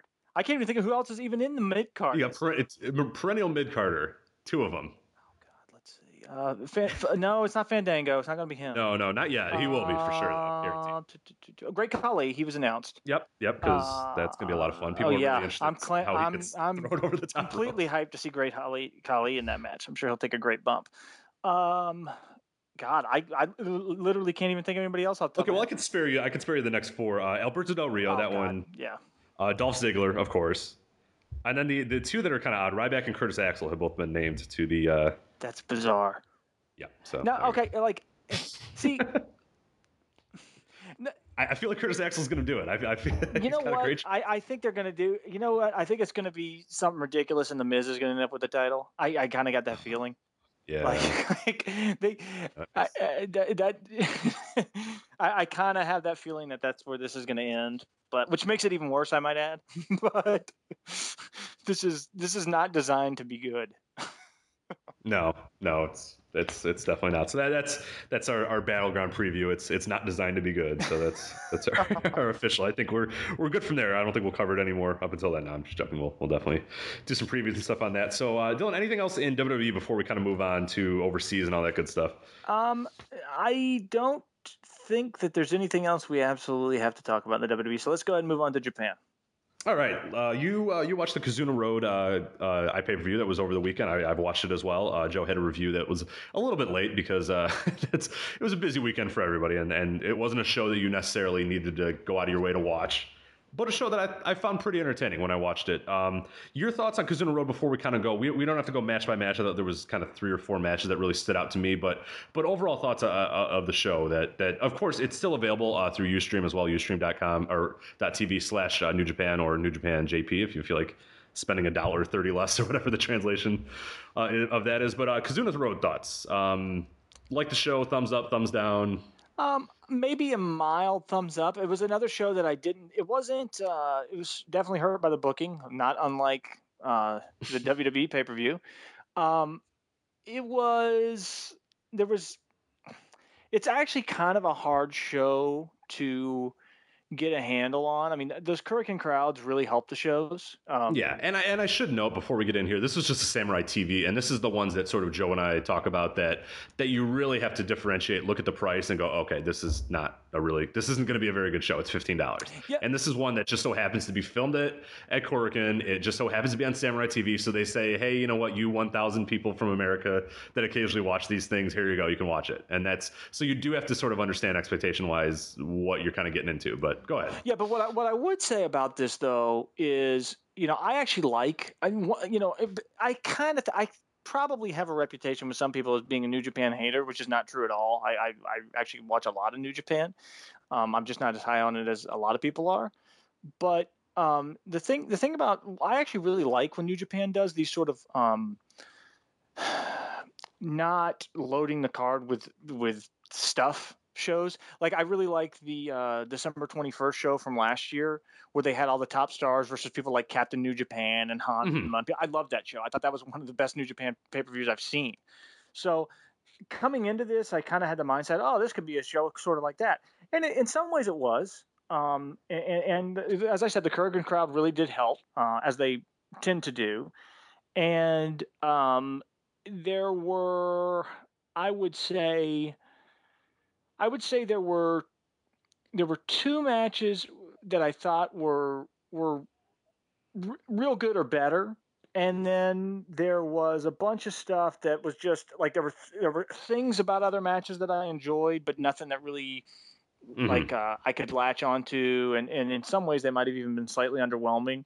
But you said this about the WWE show. I thought this was very easy to watch. It was a quick show. Yes. It went very. There was no match you watched and felt like, God, this is still going on. Which is one of my biggest criticisms about modern New Japan, and it's a criticism that I do not that I know you and Joe don't share, but. That's one of my biggest criticisms. Is so often I'll watch it one of their bigger matches and think, if they shaved 5 minutes off of this, I would really like it. But it's just 5 minutes too much for me. And this show didn't have anything like that. Or at least I didn't feel that way. And there was I thought some interesting stuff that they set up, potentially going into the G1 on this show and going into the pay-per-view that comes up. Is it tomorrow or the next day, the next one? It is. Actually, we were surprised that it's not on Ustream. Right. It's not showing up. It's not going to be on pay-per-view. That's right. We were all prepared, and Joe said, well, you got to talk about the July 4th. And for whatever reason, it is not. I'm still not seeing. I'm checking right now. No, it's still not, because that's actually a really good card. Yeah. I mean, that's you have the Kushida Ricochet main event that a lot of people were talking about, and a bunch of other good stuff that I thought was a really nice sort of bridge into the G1, as you mentioned. But no, it is a really interesting lineup, and I thought the show was actually an interesting lineup too in a lot of ways. So, as a whole, I thought I would actually argue. And you may disagree with me with this, Rich, but I would actually argue that if you wanted an introduction to modern New Japan, the good, the bad, and the ugly, this might be the best single card you could look at that they've done this year. Because the things people really like about New Japan, I feel like were on display here. The things people, the quirks and things people enjoy, but they are admittedly quirky, were sort of on display here. And also the things that have people pulling their hair out were on display here. So this was sort of a mix of all of that.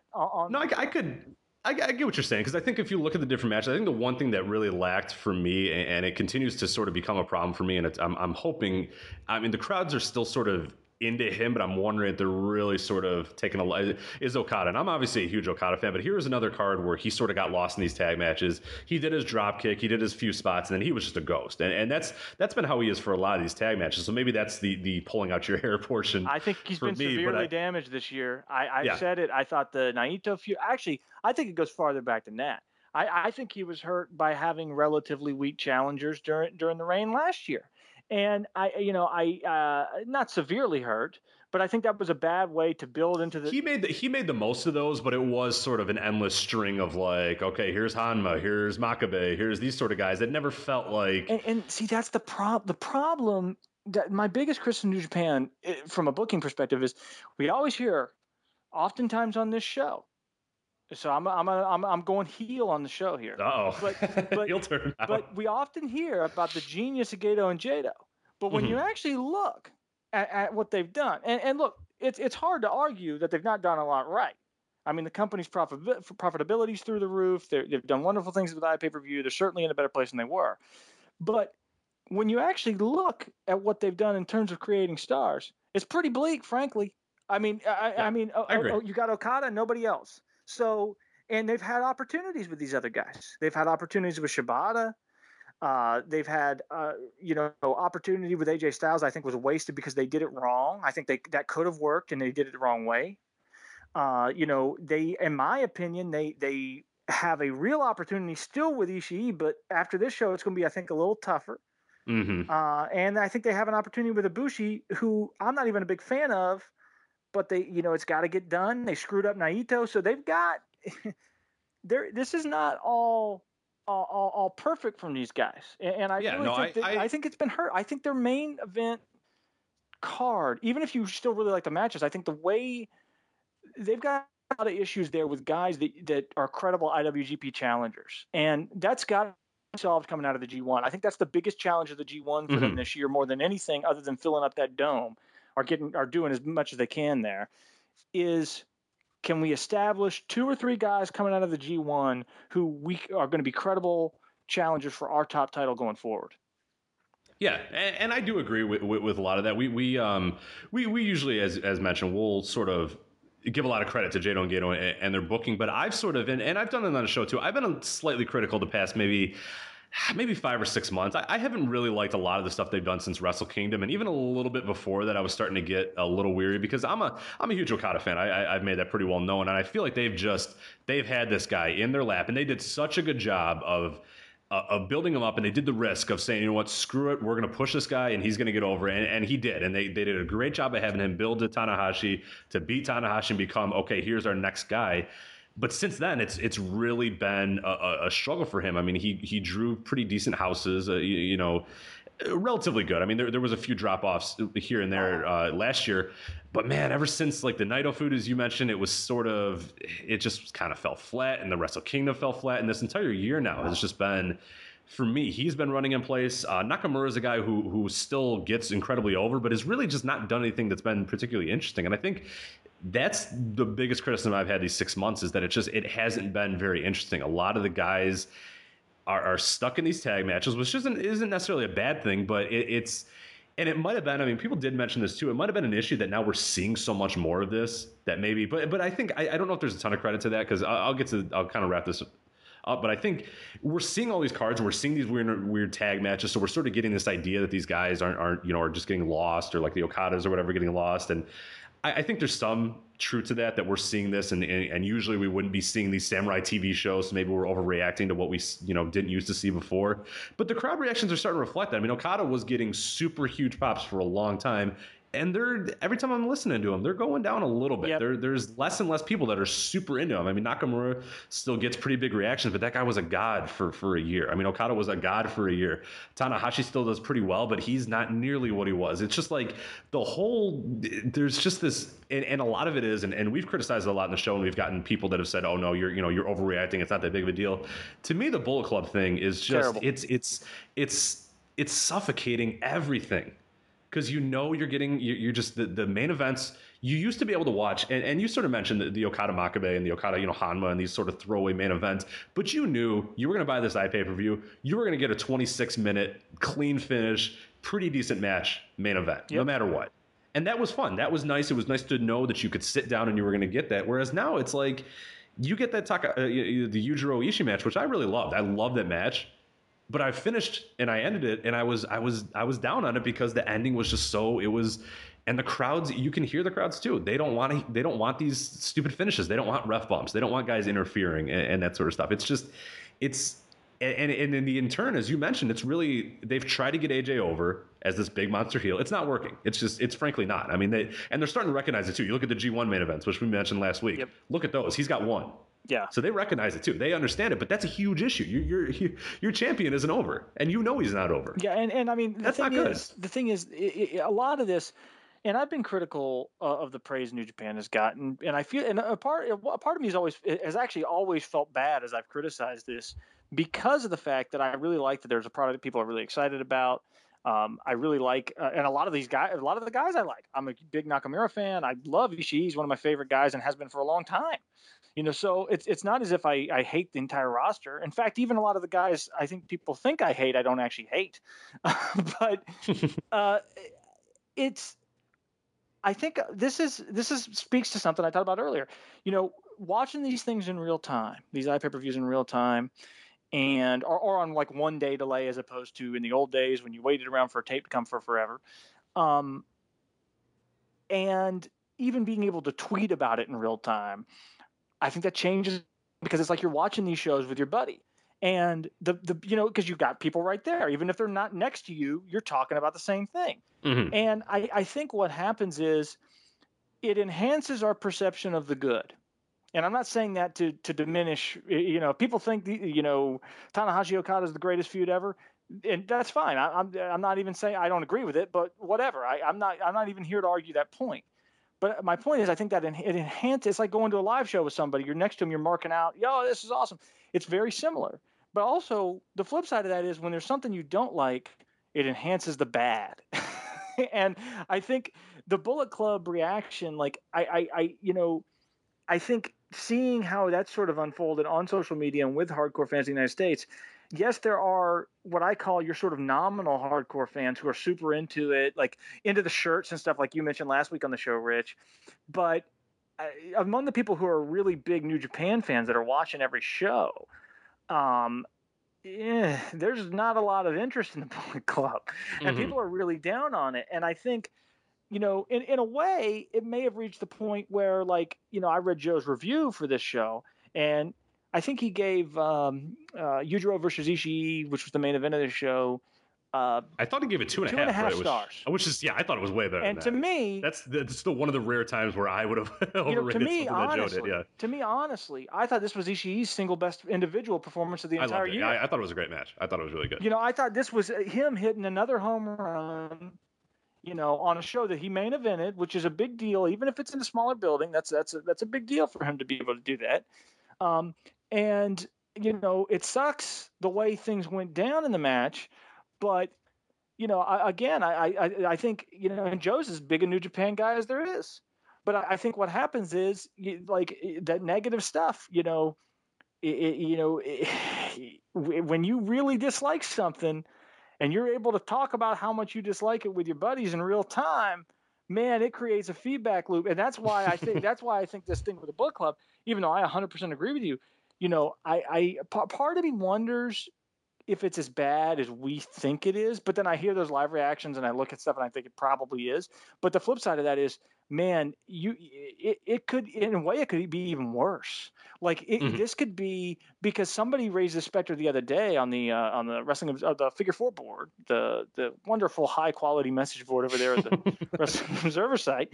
They raised the specter of, it's the Bullet Club. It's going to be Bullet Club versus New Japan at the Tokyo Dome this year. Oh my God! Jeez. I mean, that would be so horrific. I don't even know if I'd watch that show. And I mean, that's arguably the second biggest show of the year in wrestling after WrestleMania. Yeah. And I don't even know if I'd watch that show. And what's funny is the Bullet Club actually is filled with guys who I like. Yeah, no, I like a lot of the guys in there too. It's just the way the angle and the story and the constant interference. It's just it drags down the quality of the product. It drags down what differentiated New Japan, which you pointed out was the clean finishes and stuff. I think it severely harms the shows, and I really hope the G1 isn't cluttered with all that crap. To me, that I'm keeping my fingers crossed that G1 sort of this cleanse period for New Japan. As you mentioned, this is the big thing now. Is okay, Okada's got to be a big deal.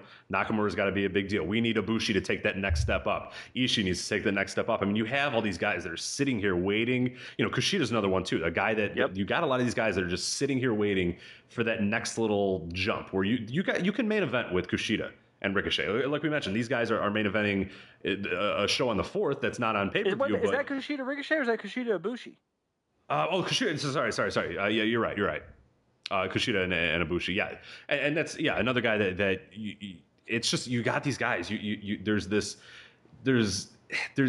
trying to think. There's this kind of cloud of guys that are just sitting here, sort of waiting for their turn once the Bullet Club thing's over. But man, it feels like they've been waiting for 6 months now, and it's not going away. So it's very frustrating from a lot of standpoint. And there's a lot of guys in the Bullet Club too, as you mentioned. I like a lot of the guys. I love Carl Anderson, but I feel like he's being wasted in this. He's going out there, he's doing, mediocre matches in my mind with Doc Gallows, and they're 14 minutes, and he's only getting, 5 of those minutes maybe at most or whatever. And it's like that was a guy that a few years ago in G1 was like a standout. It was like, okay, cool, this guy can really be something, but he's kind of lost in that level. There's just, it's the fact that it permeates a lot of these matches now because there's so many members of it. And that's where I think that's one of the criticisms for a lot of people are saying, oh, well, AJ Styles is just taking over the Devitt role. But the Devitt stuff was pretty much just contained to Devitt matches and maybe like the opener tag matches. But now it's like, it really does feel like an NWO thing where it's just like you hear that music again and you're like, oh God, like another NWO. Like we're on a Nitro where every commercial break you'd come back and it was that long pan shot that they'd always do and you'd hear the NWO music and you're like, oh God, like who now? And it's like, Buff Bagwell and you're like, oh Jesus. Like it's Vincent and Horace Hogan. Yeah, like Jesus Christ. Like do I really have to watch here comes Stevie Ray, yeah. Yeah, Bryan Adams versus Kurt Hennig versus someone. It's just like, oh my God, like enough already. But a few matches I want to talk about here before we kind of move into some other stuff is a match that I thought was really good and really a standout match. I'm curious kind of on your thoughts with this was the Goto Shibata and the Makabe Hanma, which I thought was awesome. You know what? And this was one of those matches that sort of fell into the category of there was stuff I really liked about it, but I didn't love the match. Part of it was that I love Hanma. He's one of my favorite, maybe my second or third favorite guy in the promotion, actually. And I think he's really underused. He should have been in the G1 this year. I think it's ridiculous he's not. But Tenzan's in, so don't worry. The guy that could barely go a week Tenzan last time is and Yano and Jesus Christ. But the thing about this match to me was I thought Hanma looked so much better than everybody else in this match. And part of that may just be my bias. But it was like every time he was in the ring, I got really excited. And then when he tagged out, I was like, oh, Maccabee, it's fine. But I just was waiting for him to be in the ring more. And also in my mind, this was kind of a tough act to follow because the Hanma tag from the previous pay-per-view from Dominion, that was my favorite match on that show. I loved that match. I thought that was a really, really good match. I completely can understand why people preferred the opener on that show, which I thought was really good too, and even Ibushi and Ricochet, which I liked, but not as much as others. But I thought this was good. I thought it was the kind of match where Goto and Shibata have I don't know what the long-term plans for these guys are. And I feel like Shibata has got to, I understand that they probably don't want to blow up this team since it's a relatively fresh team, but I feel like Shibata's got to be an individual single star at this point. Mm-hmm. So to me, him being in these tag team matches is sort of a holding pattern, until they figure out what they're going to do. So it's going to be interesting going forward to see what they do with him. And this match to me had the feel of a match where that team kind of looked like a team that was in an individual holding pattern, or they were sort of in a holding pattern. I didn't think they were bad. I thought it was pretty decent, pretty good match. I didn't love it. But again, I'm not the most praiseworthy guy with New Japan. So I think, if I think something is pretty good, there's a good chance that a bigger New Japan fan would probably think it was good or really great. So keep that in mind.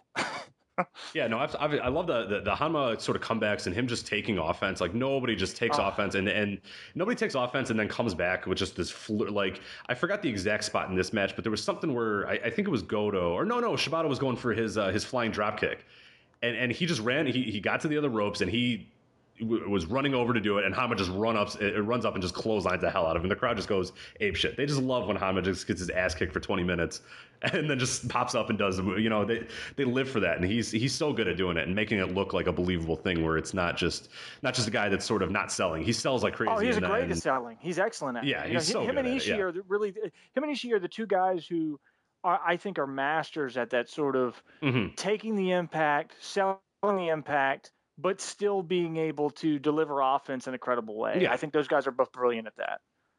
And I agree with you in Shibata, and that's something when we saw the stuff come out about Tanahashi, sort of how he disliked Shibata, and they were always kind of upset about him, leaving when business went bad or whatever. And that might be one of the things. I don't know.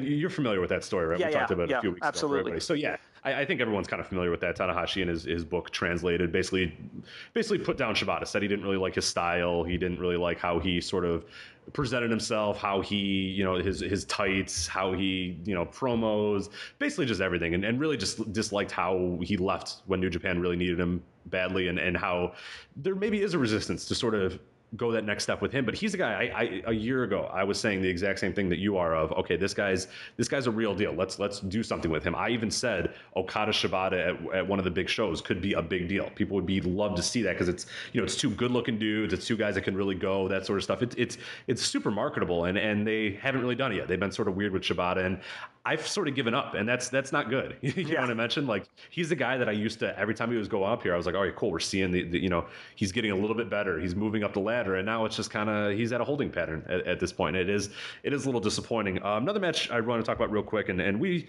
sort of talked about the main event already, so we don't necessarily have to do that one, but I thought another one that I really wanted to talk about real quick was the Tanahashi Time Splitters versus Naito, Ibushi, and Desperado. Was the one thing that really stood out was, thank God they actually gave Desperado more than 2 minutes to wrestle, because he's a guy that I haven't seen a ton of his stuff.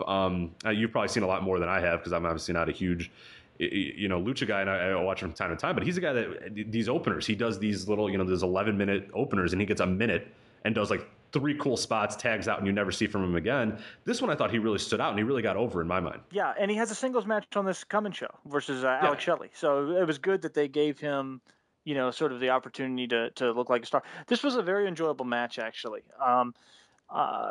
This had a little bit of everything, like you mentioned, where you kind of got. This was like a sampler. Yes. If I had to show like New Japan to anybody, I think this is one, because you had Ibushi doing his high flying stuff, you had Tanahashi doing some of his Tanahashi stuff, you had the Time Splitters doing what they. I thought it was a good way to sort of get people ready for what you're sort of going to expect from a lot of these guys in New Japan. I thought this was a really good one. Yeah, I thought it was it was for what it was very good. Did I think it was a very good match in like the big picture sense? I'd probably put it more in the good. I mean, it only lasted 10 minutes. Yeah, but to me, you know what it kind of felt like? It felt like, and this was, in the eyes of some people, this might sound demeaning, but I don't mean it that way. It kind of felt like one of those really good Raw or SmackDown trios where you get 6 guys who are it's kind of an eclectic blend, and you put them in there and you just let them do their stuff, and everybody gets their stuff in. It looks good. It flows very well. Nobody outshines anybody else, which I think is key to those sort of matches, because you want everybody to have their moment and nobody to be diminished. And that was really good. I mean, I think the big takeaway from this too is this is another really good Kushida performance, and I feel like he's a guy this year who's had a real breakout year. I mean, he's probably my top 2 or 3 guys in all of Japan this year in the ring. So this was another really strong performance from him, and this is a match I would recommend people see. Like, if you don't want to watch the rest of the pay-per-view, that's up to you. But this is one of the devote 10 minutes of your life. Yeah, this is one of the 2 matches. The other was the main event, and again, we did talk about the main event a little bit, but one thing I just want to say about the main event is, to me, the main event was, I really honestly think it was Ishii's best performance of the year. It is an individual performance, not his best match, but as an individual performance, because to me, Yujiro could have been replaced by any, he could have been, you could have put any, Southern indie wrestler who's half trained or better in the Yujiro role in this match, and it would have been just as good. And I'm not even totally saying that as a knock on Yujiro. I mean, it was just Ishii selling. That was his match. I mean, yeah, Ishii. It was. He took that match over. I thought it was Ishii basically playing, and this might be why Joe didn't like it. I thought it was Ishii basically playing the Jerry Lawler role. You know, selling. That could explain a lot of why he didn't like selling for the bulk of the match, selling the impact for the bulk of the match, making his sort of fiery Jerry Lawler-esque the strap comebacks with the headbutts and everything, but getting cut back down to size and then firing up again, and then it's a bunch of heels. You know, now of course the Bullet Club is a really shitty version of the First Family, and I don't know if anybody in that group is as good a worker as Jimmy Hart, but the point is that was the vibe I got from it. Now, having said that, and I love Memphis Wrestling and I love Jerry Lawler. Having said that, at the end of it, it was like, what the fuck? And you could absolutely hear that live crowd when Ishii lost that belt. It was like somebody ran up to everybody there and stomped on their nuts. You know, like it was not the reaction you want. You know, it wasn't heel heat. It was, you've got to be shitting me heat. And it reminds me exactly of the AJ Styles and the Nakamura and Bellic Fale one, where it's like that 1, 2, 3, and then there's just like a gasp, and then just like as we said, the air is literally sucked out of the entire arena, and they don't make a peep. Yeah, I mean they all scary. Quietly walk out of the arena, and it's just like, oh, okay. It's honestly, it's scary. Like, and you can't do that 3 times. No. I mean, that's the biggest thing that took me away is, okay, I get it with the AJ one. You try to do the risk. I almost get it with the Fale, but I wouldn't have done it. But to say, you know what, fuck it, we're going to do it again. Well, and the reason I think it was that's ballsy. The reason I think it was so bad in this case is Ishii is a guy, arguably the most over guy in the entire company this year. And he's the guy who I think is in the best position to be made coming out of the G1. Yeah. And you could make an argument that he needed to lose the title going into the G1. You could make that. There is an argument to that. I could see an argument that says, look, you kind of take him down a peg, diminish the expectations slightly coming into the G1, then he makes a hot run and maybe goes. I mean, I would love for him to win it. I don't think it's going to happen, but it is possible that he could be in contention on the last day. I think that's a very possibility, and maybe that's the mentality, but I don't really think that's the mentality. I just think we're going to put all the belts on the Bullet Club. All the singles titles are going to be the Bullet Club. I don't think it has anything to do with, well, I shouldn't say anything. I don't think it has a lot to do with that kind of let's cool them off and then have them get a really hot run in the G run. I just hope that that they realize what they have with him. And they realize what they have with even Ibushi too, who again is not even a guy I'm a big fan of, because these guys are both really, really over. And I feel like if you're going to elevate guys, you got to do. Those are the 2 guys to do it with, and the time to do it is now. Not in 3 months, not next year. You need to do that now. It's even if you're going to continue the Bullet Club crap, that's still not an excuse not to elevate those guys. Right.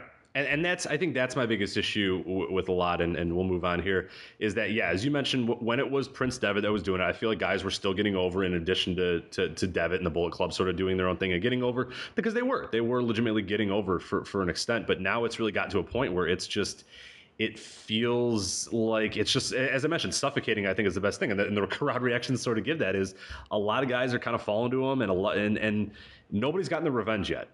In a lot of ways. I mean, some guys have gotten it here and there, but no one's really had their big revenge spot. And I'm hoping it's got to come at some point, because you can't have an NWO thing again. I hate to kind of bring them up again, but it was a thing where it was just so easy to just have the NWO beat them down, and it never, you never paid it off. You had Sting sort of have a stupid win, and that was it. And then it was back, and you had Goldberg have a little win here and there, but you need to sort of, and I wonder if they're sort of scared of, when do we make this decision that, okay, tomorrow the Bullet Club is, they're destroyed. They're done. Everyone's going to beat them and we'll move on. I feel like they haven't really, I don't know if they're scared or if they haven't figured out the battle plan, but I think G1's got to be that one to me. I think that's a great time to just sort of prove that the wrestler is better than the cheater stable guys. I don't know, but yeah, it's to me, I'm looking forward to it being sort of a cleanse period. I hope you're right. I really, man, if it's Bullet Club New Japan at the Dome, you've depressed me since you said that. I don't know who said that, but it wasn't my idea, and I need to cry now. Yeah, I'm hoping that they don't do that. I'm really hoping, because but I do. When I think about it, it's like, oh my God, that's a distinct possibility. Mm-hmm. Yeah, I mean that's a real possibility. And maybe that is, I mean, maybe that's the point where the New Japan guys all take it back. But man, I wanted it to be cleansed by the Dome. I want it done by the Dome. Oh God. Because then we're talking about another 4 or 5 months of just, just total. I don't want to get into it. You're just pressing me. We don't even know if that's actually what's going to happen. So real quickly, I wanted to touch on, a card that we sort of mentioned here, the July 4th show that New Japan's doing. I'm surprised. I thought it was going to be on Ustream. I still feel like it's going to be at some point. I'm shocked it's not, but it's from Kurikan Hall, so I don't know why it's not. I'm going to have to look at it a little bit more, but it's not on the Ustream page. Obviously, this will be the Friday morning show on the 4th of July for us. The main event is Kota Ibushi and Kushida. As you mentioned, you also have the El Desperado Alex Shelley match, which looks like a lot of fun. You have Naito and Tanahashi versus Shibata and Goto, which could be pretty cool. Just a whole load of guys put in against the Bullet Club. It's Kozlov, Romero, Ishii, Okada, and Nakamura versus the Bullet Club. Then there's just a bunch of other throwaway kind of tag matches. But those first kind of 2 matches there, really, the Kota Ibushi Kushida, the 2 singles matches, and then the El Desperado Alex Shelley are very interesting. So I'm hoping we get our hands on the show pretty quickly, because I'd be interested to see it even if it's not on Ustream. But kind of shocking that one's not on there, but either way, that's all right. Yeah, I think that's another kind of cool grab bag of show, and I'm excited to see it. But who knows how long the Ustream thing's going to go on? Rich, did you see today? Yes, I was trying to get So what are the details that you've heard on that? I've tried to do a little bit of research independent of because obviously you're talking about Court Bauer. Yeah, Court Bauer. All I know. Yeah, he started it. All I know is Court Bauer's mentioned that. And I don't even know where he mentioned it, because it was just I just saw it. He mentioned it on the Bauer and Pollock. I haven't got to that point yet. I was listening to it before we went on the air here to try to find out where it was exactly that he mentioned it. But I didn't get to that point yet. So all I've sort of heard is probably what you heard as well. He basically just said that Ustream's looking to get out of the iPay-per-view game. And boy, that's a game changer if that happens. Yeah, I don't know why they would do it. I don't know if there's, obviously it's got to be a monetary reason. There's no other reason why you would get out of it. If you're a company, you get out of stuff because it's not profitable. That's basically how it works. So, it's got to be some sort of fiscal issue. I don't know what the fiscal issue would be. I've never gotten the impression that they were a company that was having problems, but it's not like I've followed the financials of Ustream very closely.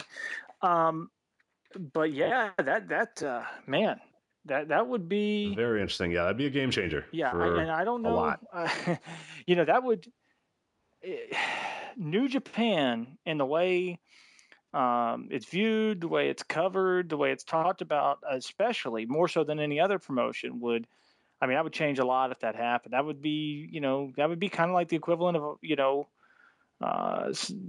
a promotion losing TV in a lot of ways, and actually there's something similar that's kind of happened, not as severely, but CMLL announced that they're not showing the Friday night shows on Terra.com anymore.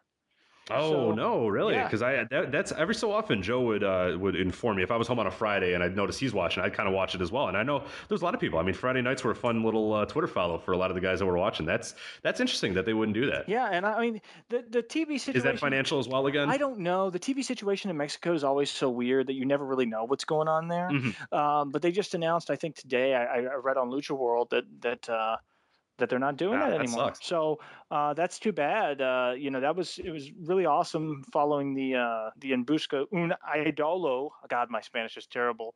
Tournament. It's better than mine, trust me. Tournament through there, and it stinks. Maybe it'll be back down the road. Who knows?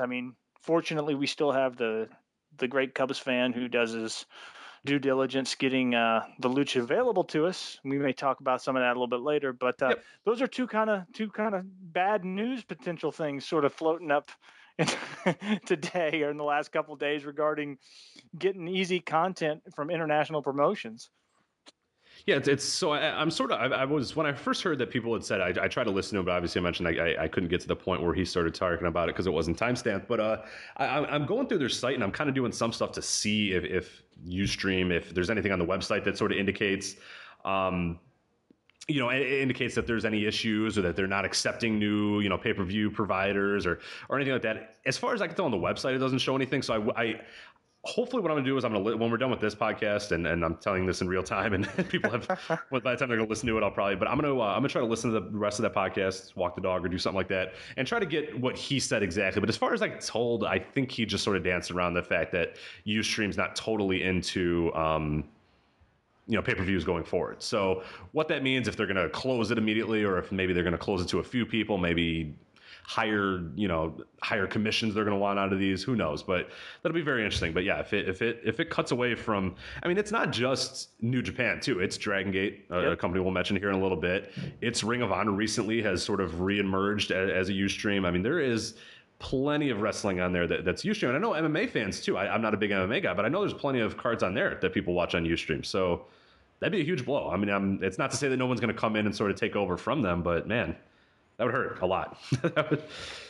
It would not be ideal, especially for the insane consumers of huge amounts of wrestling, such as myself. Yeah, it's been a very easy way, and just the system's great too, and it's just high quality and all that sort of stuff. Man, that would suck. So hopefully, I'll have an answer for you guys hopefully pretty soon as far as what he said on the podcast to try to get an idea. But speaking of another company that's on iPay-per-view and Ustream. Specifically, Dragon Gate. And obviously, you're not as big of a Dragon Gate fan as Joe. I think that's safe to say. I think that's the understatement of the year. But I thought real quick we'd go over this card here real quick. And this is taking place Thursday morning at 5:30 a.m. So make sure to get up early. By the time you're listening to this, you might have already happened. So we're supposed to have a review at some point on Thursday. But really quickly, I wanted to go over this card. Do you have any big thoughts about it, or have you really kind of looked into it? Or I know you're very casual Dragon Gate guy. I haven't looked at it closely, but I'm willing to comment on the back end when you run through the card. And I do have a broader comment about the Kobe Hall show. So yeah, you know what? Yeah, and the Kobe World is obviously coming up too. I thought instead of kind of breaking it down, match by match, because there's a lot of I don't think this is sort of that mega show that we're looking for. The Kobe World one is going to be the real mega one that they're sort of building to.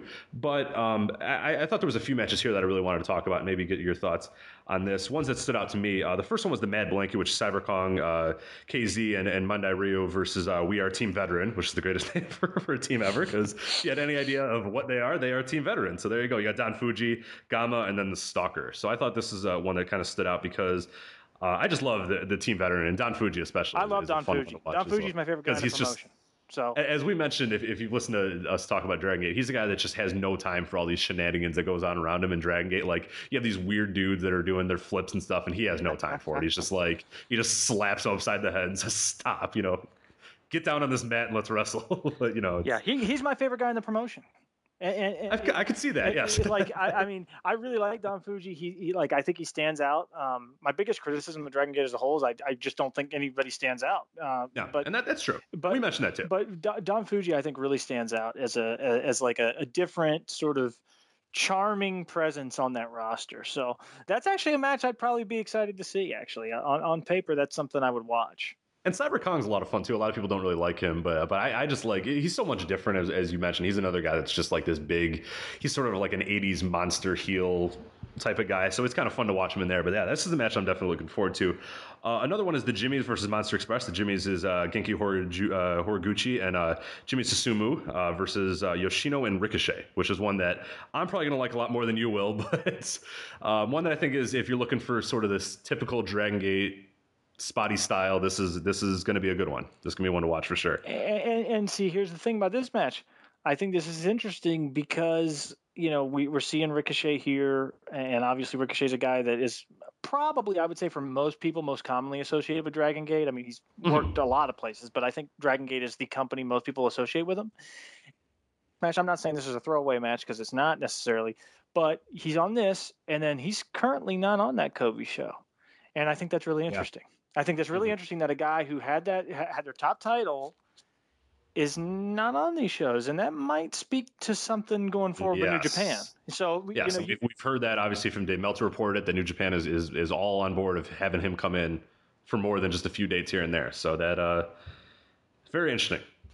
Very, very interesting that, we'll wait to see on that. But Dragon Gate's very good about trying to get their cards out ahead of time. So the fact that he's not on the Kobe show is because people are saying, oh, maybe he'll be added later, whatever. They're pretty good about Well, letting you know even if who's he on the is, show. the fact that he's not in that advertised He's stuff not a is featured guy. interesting. Yeah, You know, exactly. like even if he ends up working on the show, it's like earlier this year, you know, and it was a surprise when he won the title. You know, and earlier this year, I think a lot of people thought, boy, this guy could be, in some ways, maybe even the new face of the promotion. I mean, I heard people say that. And Dragon Gate, I don't really think has a face of the promotion, or at least I would argue they don't, although I don't follow No, I don't nearly think as so. closely as other people. But you know, it's interesting to me that he's gone. And by the way, I'm not saying this as a dig at Ricochet. My point is, I think there definitely may be something to this New Japan thing, because if they're phasing down on how they're using him, the only reason I can and granted, Dragon Gate, their shows are booked differently than a lot of other promotions. So, like I said, they don't really have a guy. But if he's not being pushed at the top of the card or near the top of the card or in a super featured role, you know, you could argue that something's already been done with New Japan. So I think that's kind of the big picture thing that I think is the most interesting aspect, both of this show and coming out of Kobe.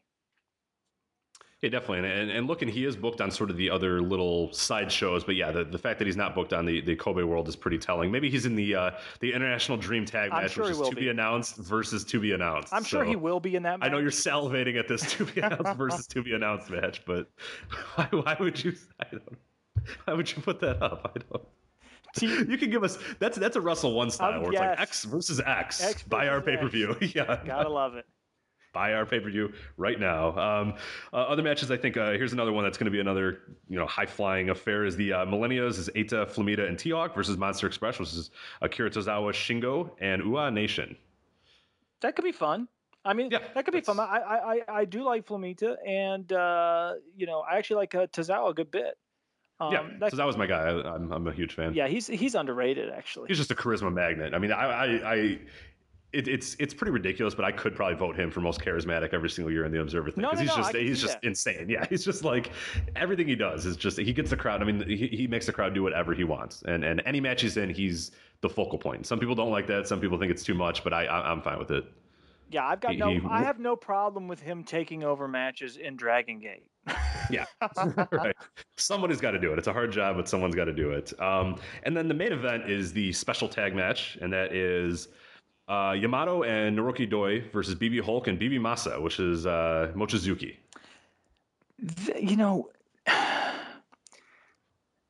That is like, to me, let me put it this way. I have no interest in that match at all. Mm-hmm. That's a match that I can't envision any scenario in which I would want to watch, to be honest, although I do like Mochizuki. But I will say this. That kind of feels like sort of like the equivalent of the Shibata Goto versus, is it Tanahashi and Naito match that's on the... Yes, yeah. That kind of feels like the Dragon Gate equivalent of that match to set up for the big... the big Kobe show. So that is a match that I think, and obviously Yamato versus BB Hulk is the main event as far as of the Kobe show. And I think that could be. I think that match is probably going to be positioned to steal the show, of course. But I also think it could kind of tease what they're going to do at the big show at Kobe. So that's kind of a relevant match, even if you look at this card and you say, well, yeah, I'm into Dragon Gate, but it's not the big show. It's that's a match that I could see being a selling point for a lot of people. Absolutely. And I think it's going to be fun story-wise. And if you're not really into this, if you haven't really followed the story, there's a big stuff, and it would take forever for me to try to explain it. But they're very good about having videos before. So if you do watch that show and you're like, I don't know if I know the story, they do a very good job, in my mind, of really kind of recapping the stories. And obviously you don't know the language, but you'll see from the videos. It stems from, BB Hulk wanting to leave, his stable, and I get to keep the character, the characters of Mad Blanky, I get to keep the colors, and then them saying no, and it's built up very well. It's look, I'm not a Dragon Gate fan. Okay, that's no secret. All right, I got a lot of my buddies are Dragon Gate friends. My good friend Alan is a Dragon Gate fan, but I'm just being honest. I'm not a Dragon Gate great guy. However, Dragon Gate does what they do very well. It happens to be something I'm not a fan of, but they are very good at what they do. In fact, I would argue that when you're talking about promotion of the year this year, you can make a strong case that they're the front runner. Yeah. in terms of delivering what their fans want, which is kind of what my standard for that award is, delivering to your base and trying to expand your base, doing well, hitting your business goals, not falling flat on your face, not screwing up angles and booking. And I mean, like, to me, and I don't even like Dragon Gate, but to me, they're probably the promotion that's done that best this year. Maybe Yeah, Ring of Honor. they're boringly consistent. Yeah. But Dragon Gate is probably the most consistent. Yeah, and as I said, boringly consistent, because it's like, as you mentioned, not a lot stands out. You watch these shows and they're going to be good. Every match is going to be kind of the same sort of thing. And for some people, I mean, I've personally enjoyed it because it's like, you know what you're going to get. You go, like I mentioned with the New Japan stuff, you used to kind of watch these shows and know kind of what you were going to get. And I mean, I can envision this entire card in my head already, and that's okay because I'm still going to like it. But yeah, this is another one that if you do buy it, understand that it's building to the big Kobe show. So there's going to be a lot of fun stuff, and most Dragon Gate shows are at least a certain level of fun. But if you're looking for these big sort of blow-off angle things or that sort of stuff, you're not going to quite get it. But if you're a Dragon Gate fan, you kind of know what you're getting out of this. So it is available on Ustream. That's going to be Thursday morning at 5:30 a.m. So as I mentioned, a lot of people that are going to be listening to this, it already did happen, but it is still available on Ustream, ustream.tv/Dragon Gate to watch that. So that's about it for Dragon Gate. Any other thoughts on that? I don't necessarily think we need to go through the Santa Maria Dragon Kid K-Ness match. No, the only thing I will say is, let it be noted that I was very fair to Dragon Gate on this show. That is really, I was surprised. I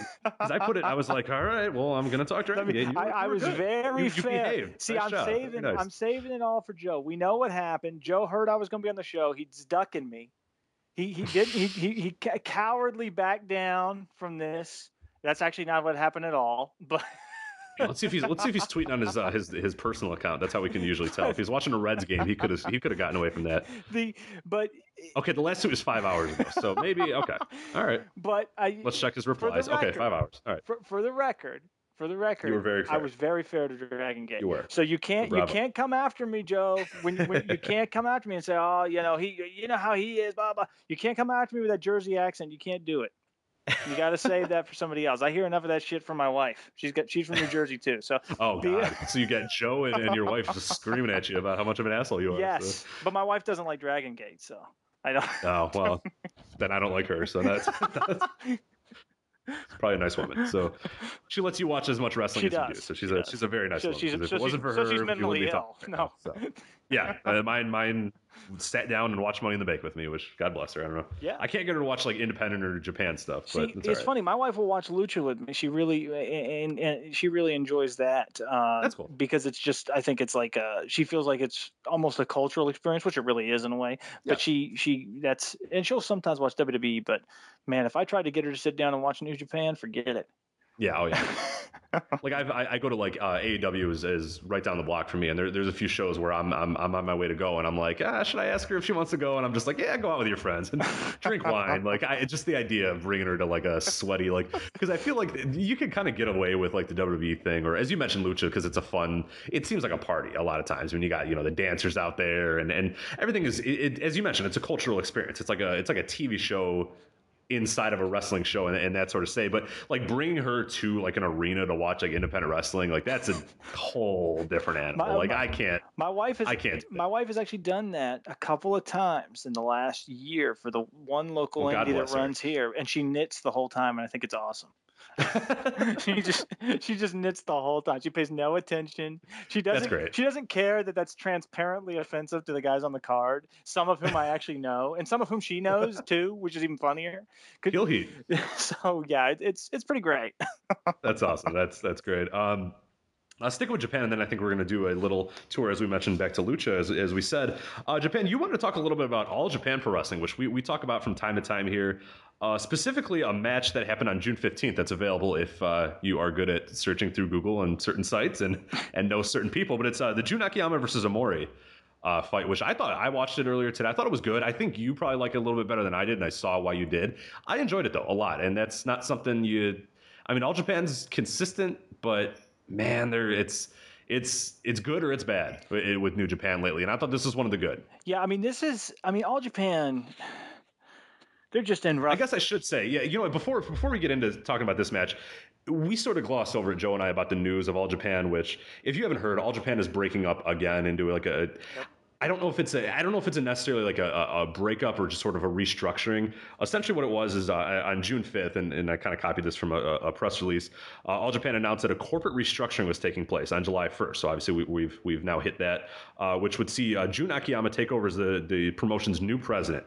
And they also, the corporate name change is now being. Did you see what the name was translated as? It's All Japan Pro Wrestling, like corporate stock holdings or whatever is what it's. It's Kabushika or Kabu, and again I don't. Kabushiki Gai Isha or You something. knocked I don't that know. one out of the park, Rich. I definitely got that one. Yeah, I tried to do it on Google Translate and it didn't really help me at all. But essentially, it was like I asked somebody to translate, and it was like corporate stock holdings or something. So it's apparently called New Japan Pro Wrestling or All Japan Pro Wrestling dash corporate stock holdings or something like that. And I'll get Yatsume to do the official translation, but essentially not very good is the way. And they're also relocating their headquarters from Tokyo to Yokohama. So It's All Japan Pro Wrestling, everybody. Man, it feels like are they going back? I heard. Did maybe I imagined this, that were they changing title belts again? Are they, because they've now got the single title for the Triple Crown? I don't know, but all I know is this company has really been a complete clusterfuck for a while. I mean, for a couple of years. And really, when you look at the whole Japanese landscape, you got New Japan, who does very well, with some exceptions and some hiccups, but generally speaking, they do very well business-wise. You got Dragon Gate, who does well for what they do. They're not trying to hit home runs, but they do very well for what they do. And then you've got a bunch of stuff that's just really scary how bad it is in terms of being able to draw crowds. And All Japan is probably the worst of the worst in that regard in a lot of ways. And Noah was able to do okay for. I mean, they're pretty pathetic too, but yeah, it's not. It's just All Japan. 0-1's officially dead now, right? Or is it not? Who knows? I have no idea. I think they run cards so sporadically. It's like there's so many weird promos like Tradition and stuff like that, which I actually like their shows typically, but I can't even keep up. I watched so the many Fortune Dream show today, which was I watched that too. That was I love the purple. I like the purple ring. Yes, what an interesting. I actually enjoyed that show, but I did too. What a weird. Yeah, although I didn't watch the Choshu Kobashi talk battle that went to a draw. I was wondering what that was because the file was listed as Ketsukobashi versus, and I was just like, oh, okay, and that was just them talking. And I turned on it, and I'm kind of watching it. I'm wondering, okay, maybe something's going to happen. I'm like, I doubt he's going to do anything, but I thought he would, something would happen. And it's just them in like director's chairs sitting in the ring talking for 35 minutes. So. I did not watch their season debate, but anyway, All Japan is kind of like the most. Because on top of the fact they're not drawing well, there's just all this constant turmoil. They've got new presidents. They're changing their title belts. They've got guys leaving the promotion. They've got their champion, who I actually really enjoyed Akabona's run as champion. Then he gets pneumonia and he's gone. And then the carnival was okay. And this kind of all ties into what I'm getting at with this match, because the carnival, the Akiyama, and I love Akiyama. Okay, I mean Akiyama has been one of my favorite wrestlers for about 17 years, and so I'm a bit. Well, actually, no, make that 18 or 19 years. I'm a big fan of his. But he doesn't get the opportunity. So I was excited when they had the carnival final, and it was him and Omori. And that match was disappointing. I understood what they were trying to go for there, but it felt really flat, and it was just kind of a sad environment because All Japan, frankly, is just sad in general. Yeah. And it just didn't work. And I saw that they'd had this thing because Akabono was out. So they basically had this thing where they built and so you got this match to determine the new champion between these guys. And I saw, okay, I'll watch this, and hopefully it won't be what the last match was, which was okay, but, pretty kind of disappointing and not exciting. I was blown away by this match. I mean, this is my favorite match from the entire year in Japan. I'm not saying that is going to be a universal opinion or even close to it, but to me, this was like the Okada Tanahashi match from Invasion Attack, which won both the Observer Match of the Year and the Voices of Wrestling Match of the Year last year. Yep. This was like that match, but I think Akiyama is so much better than Tanahashi in terms of coming across as a violent, dangerous person who's severely trying to injure his opponent. And you did, yeah, no,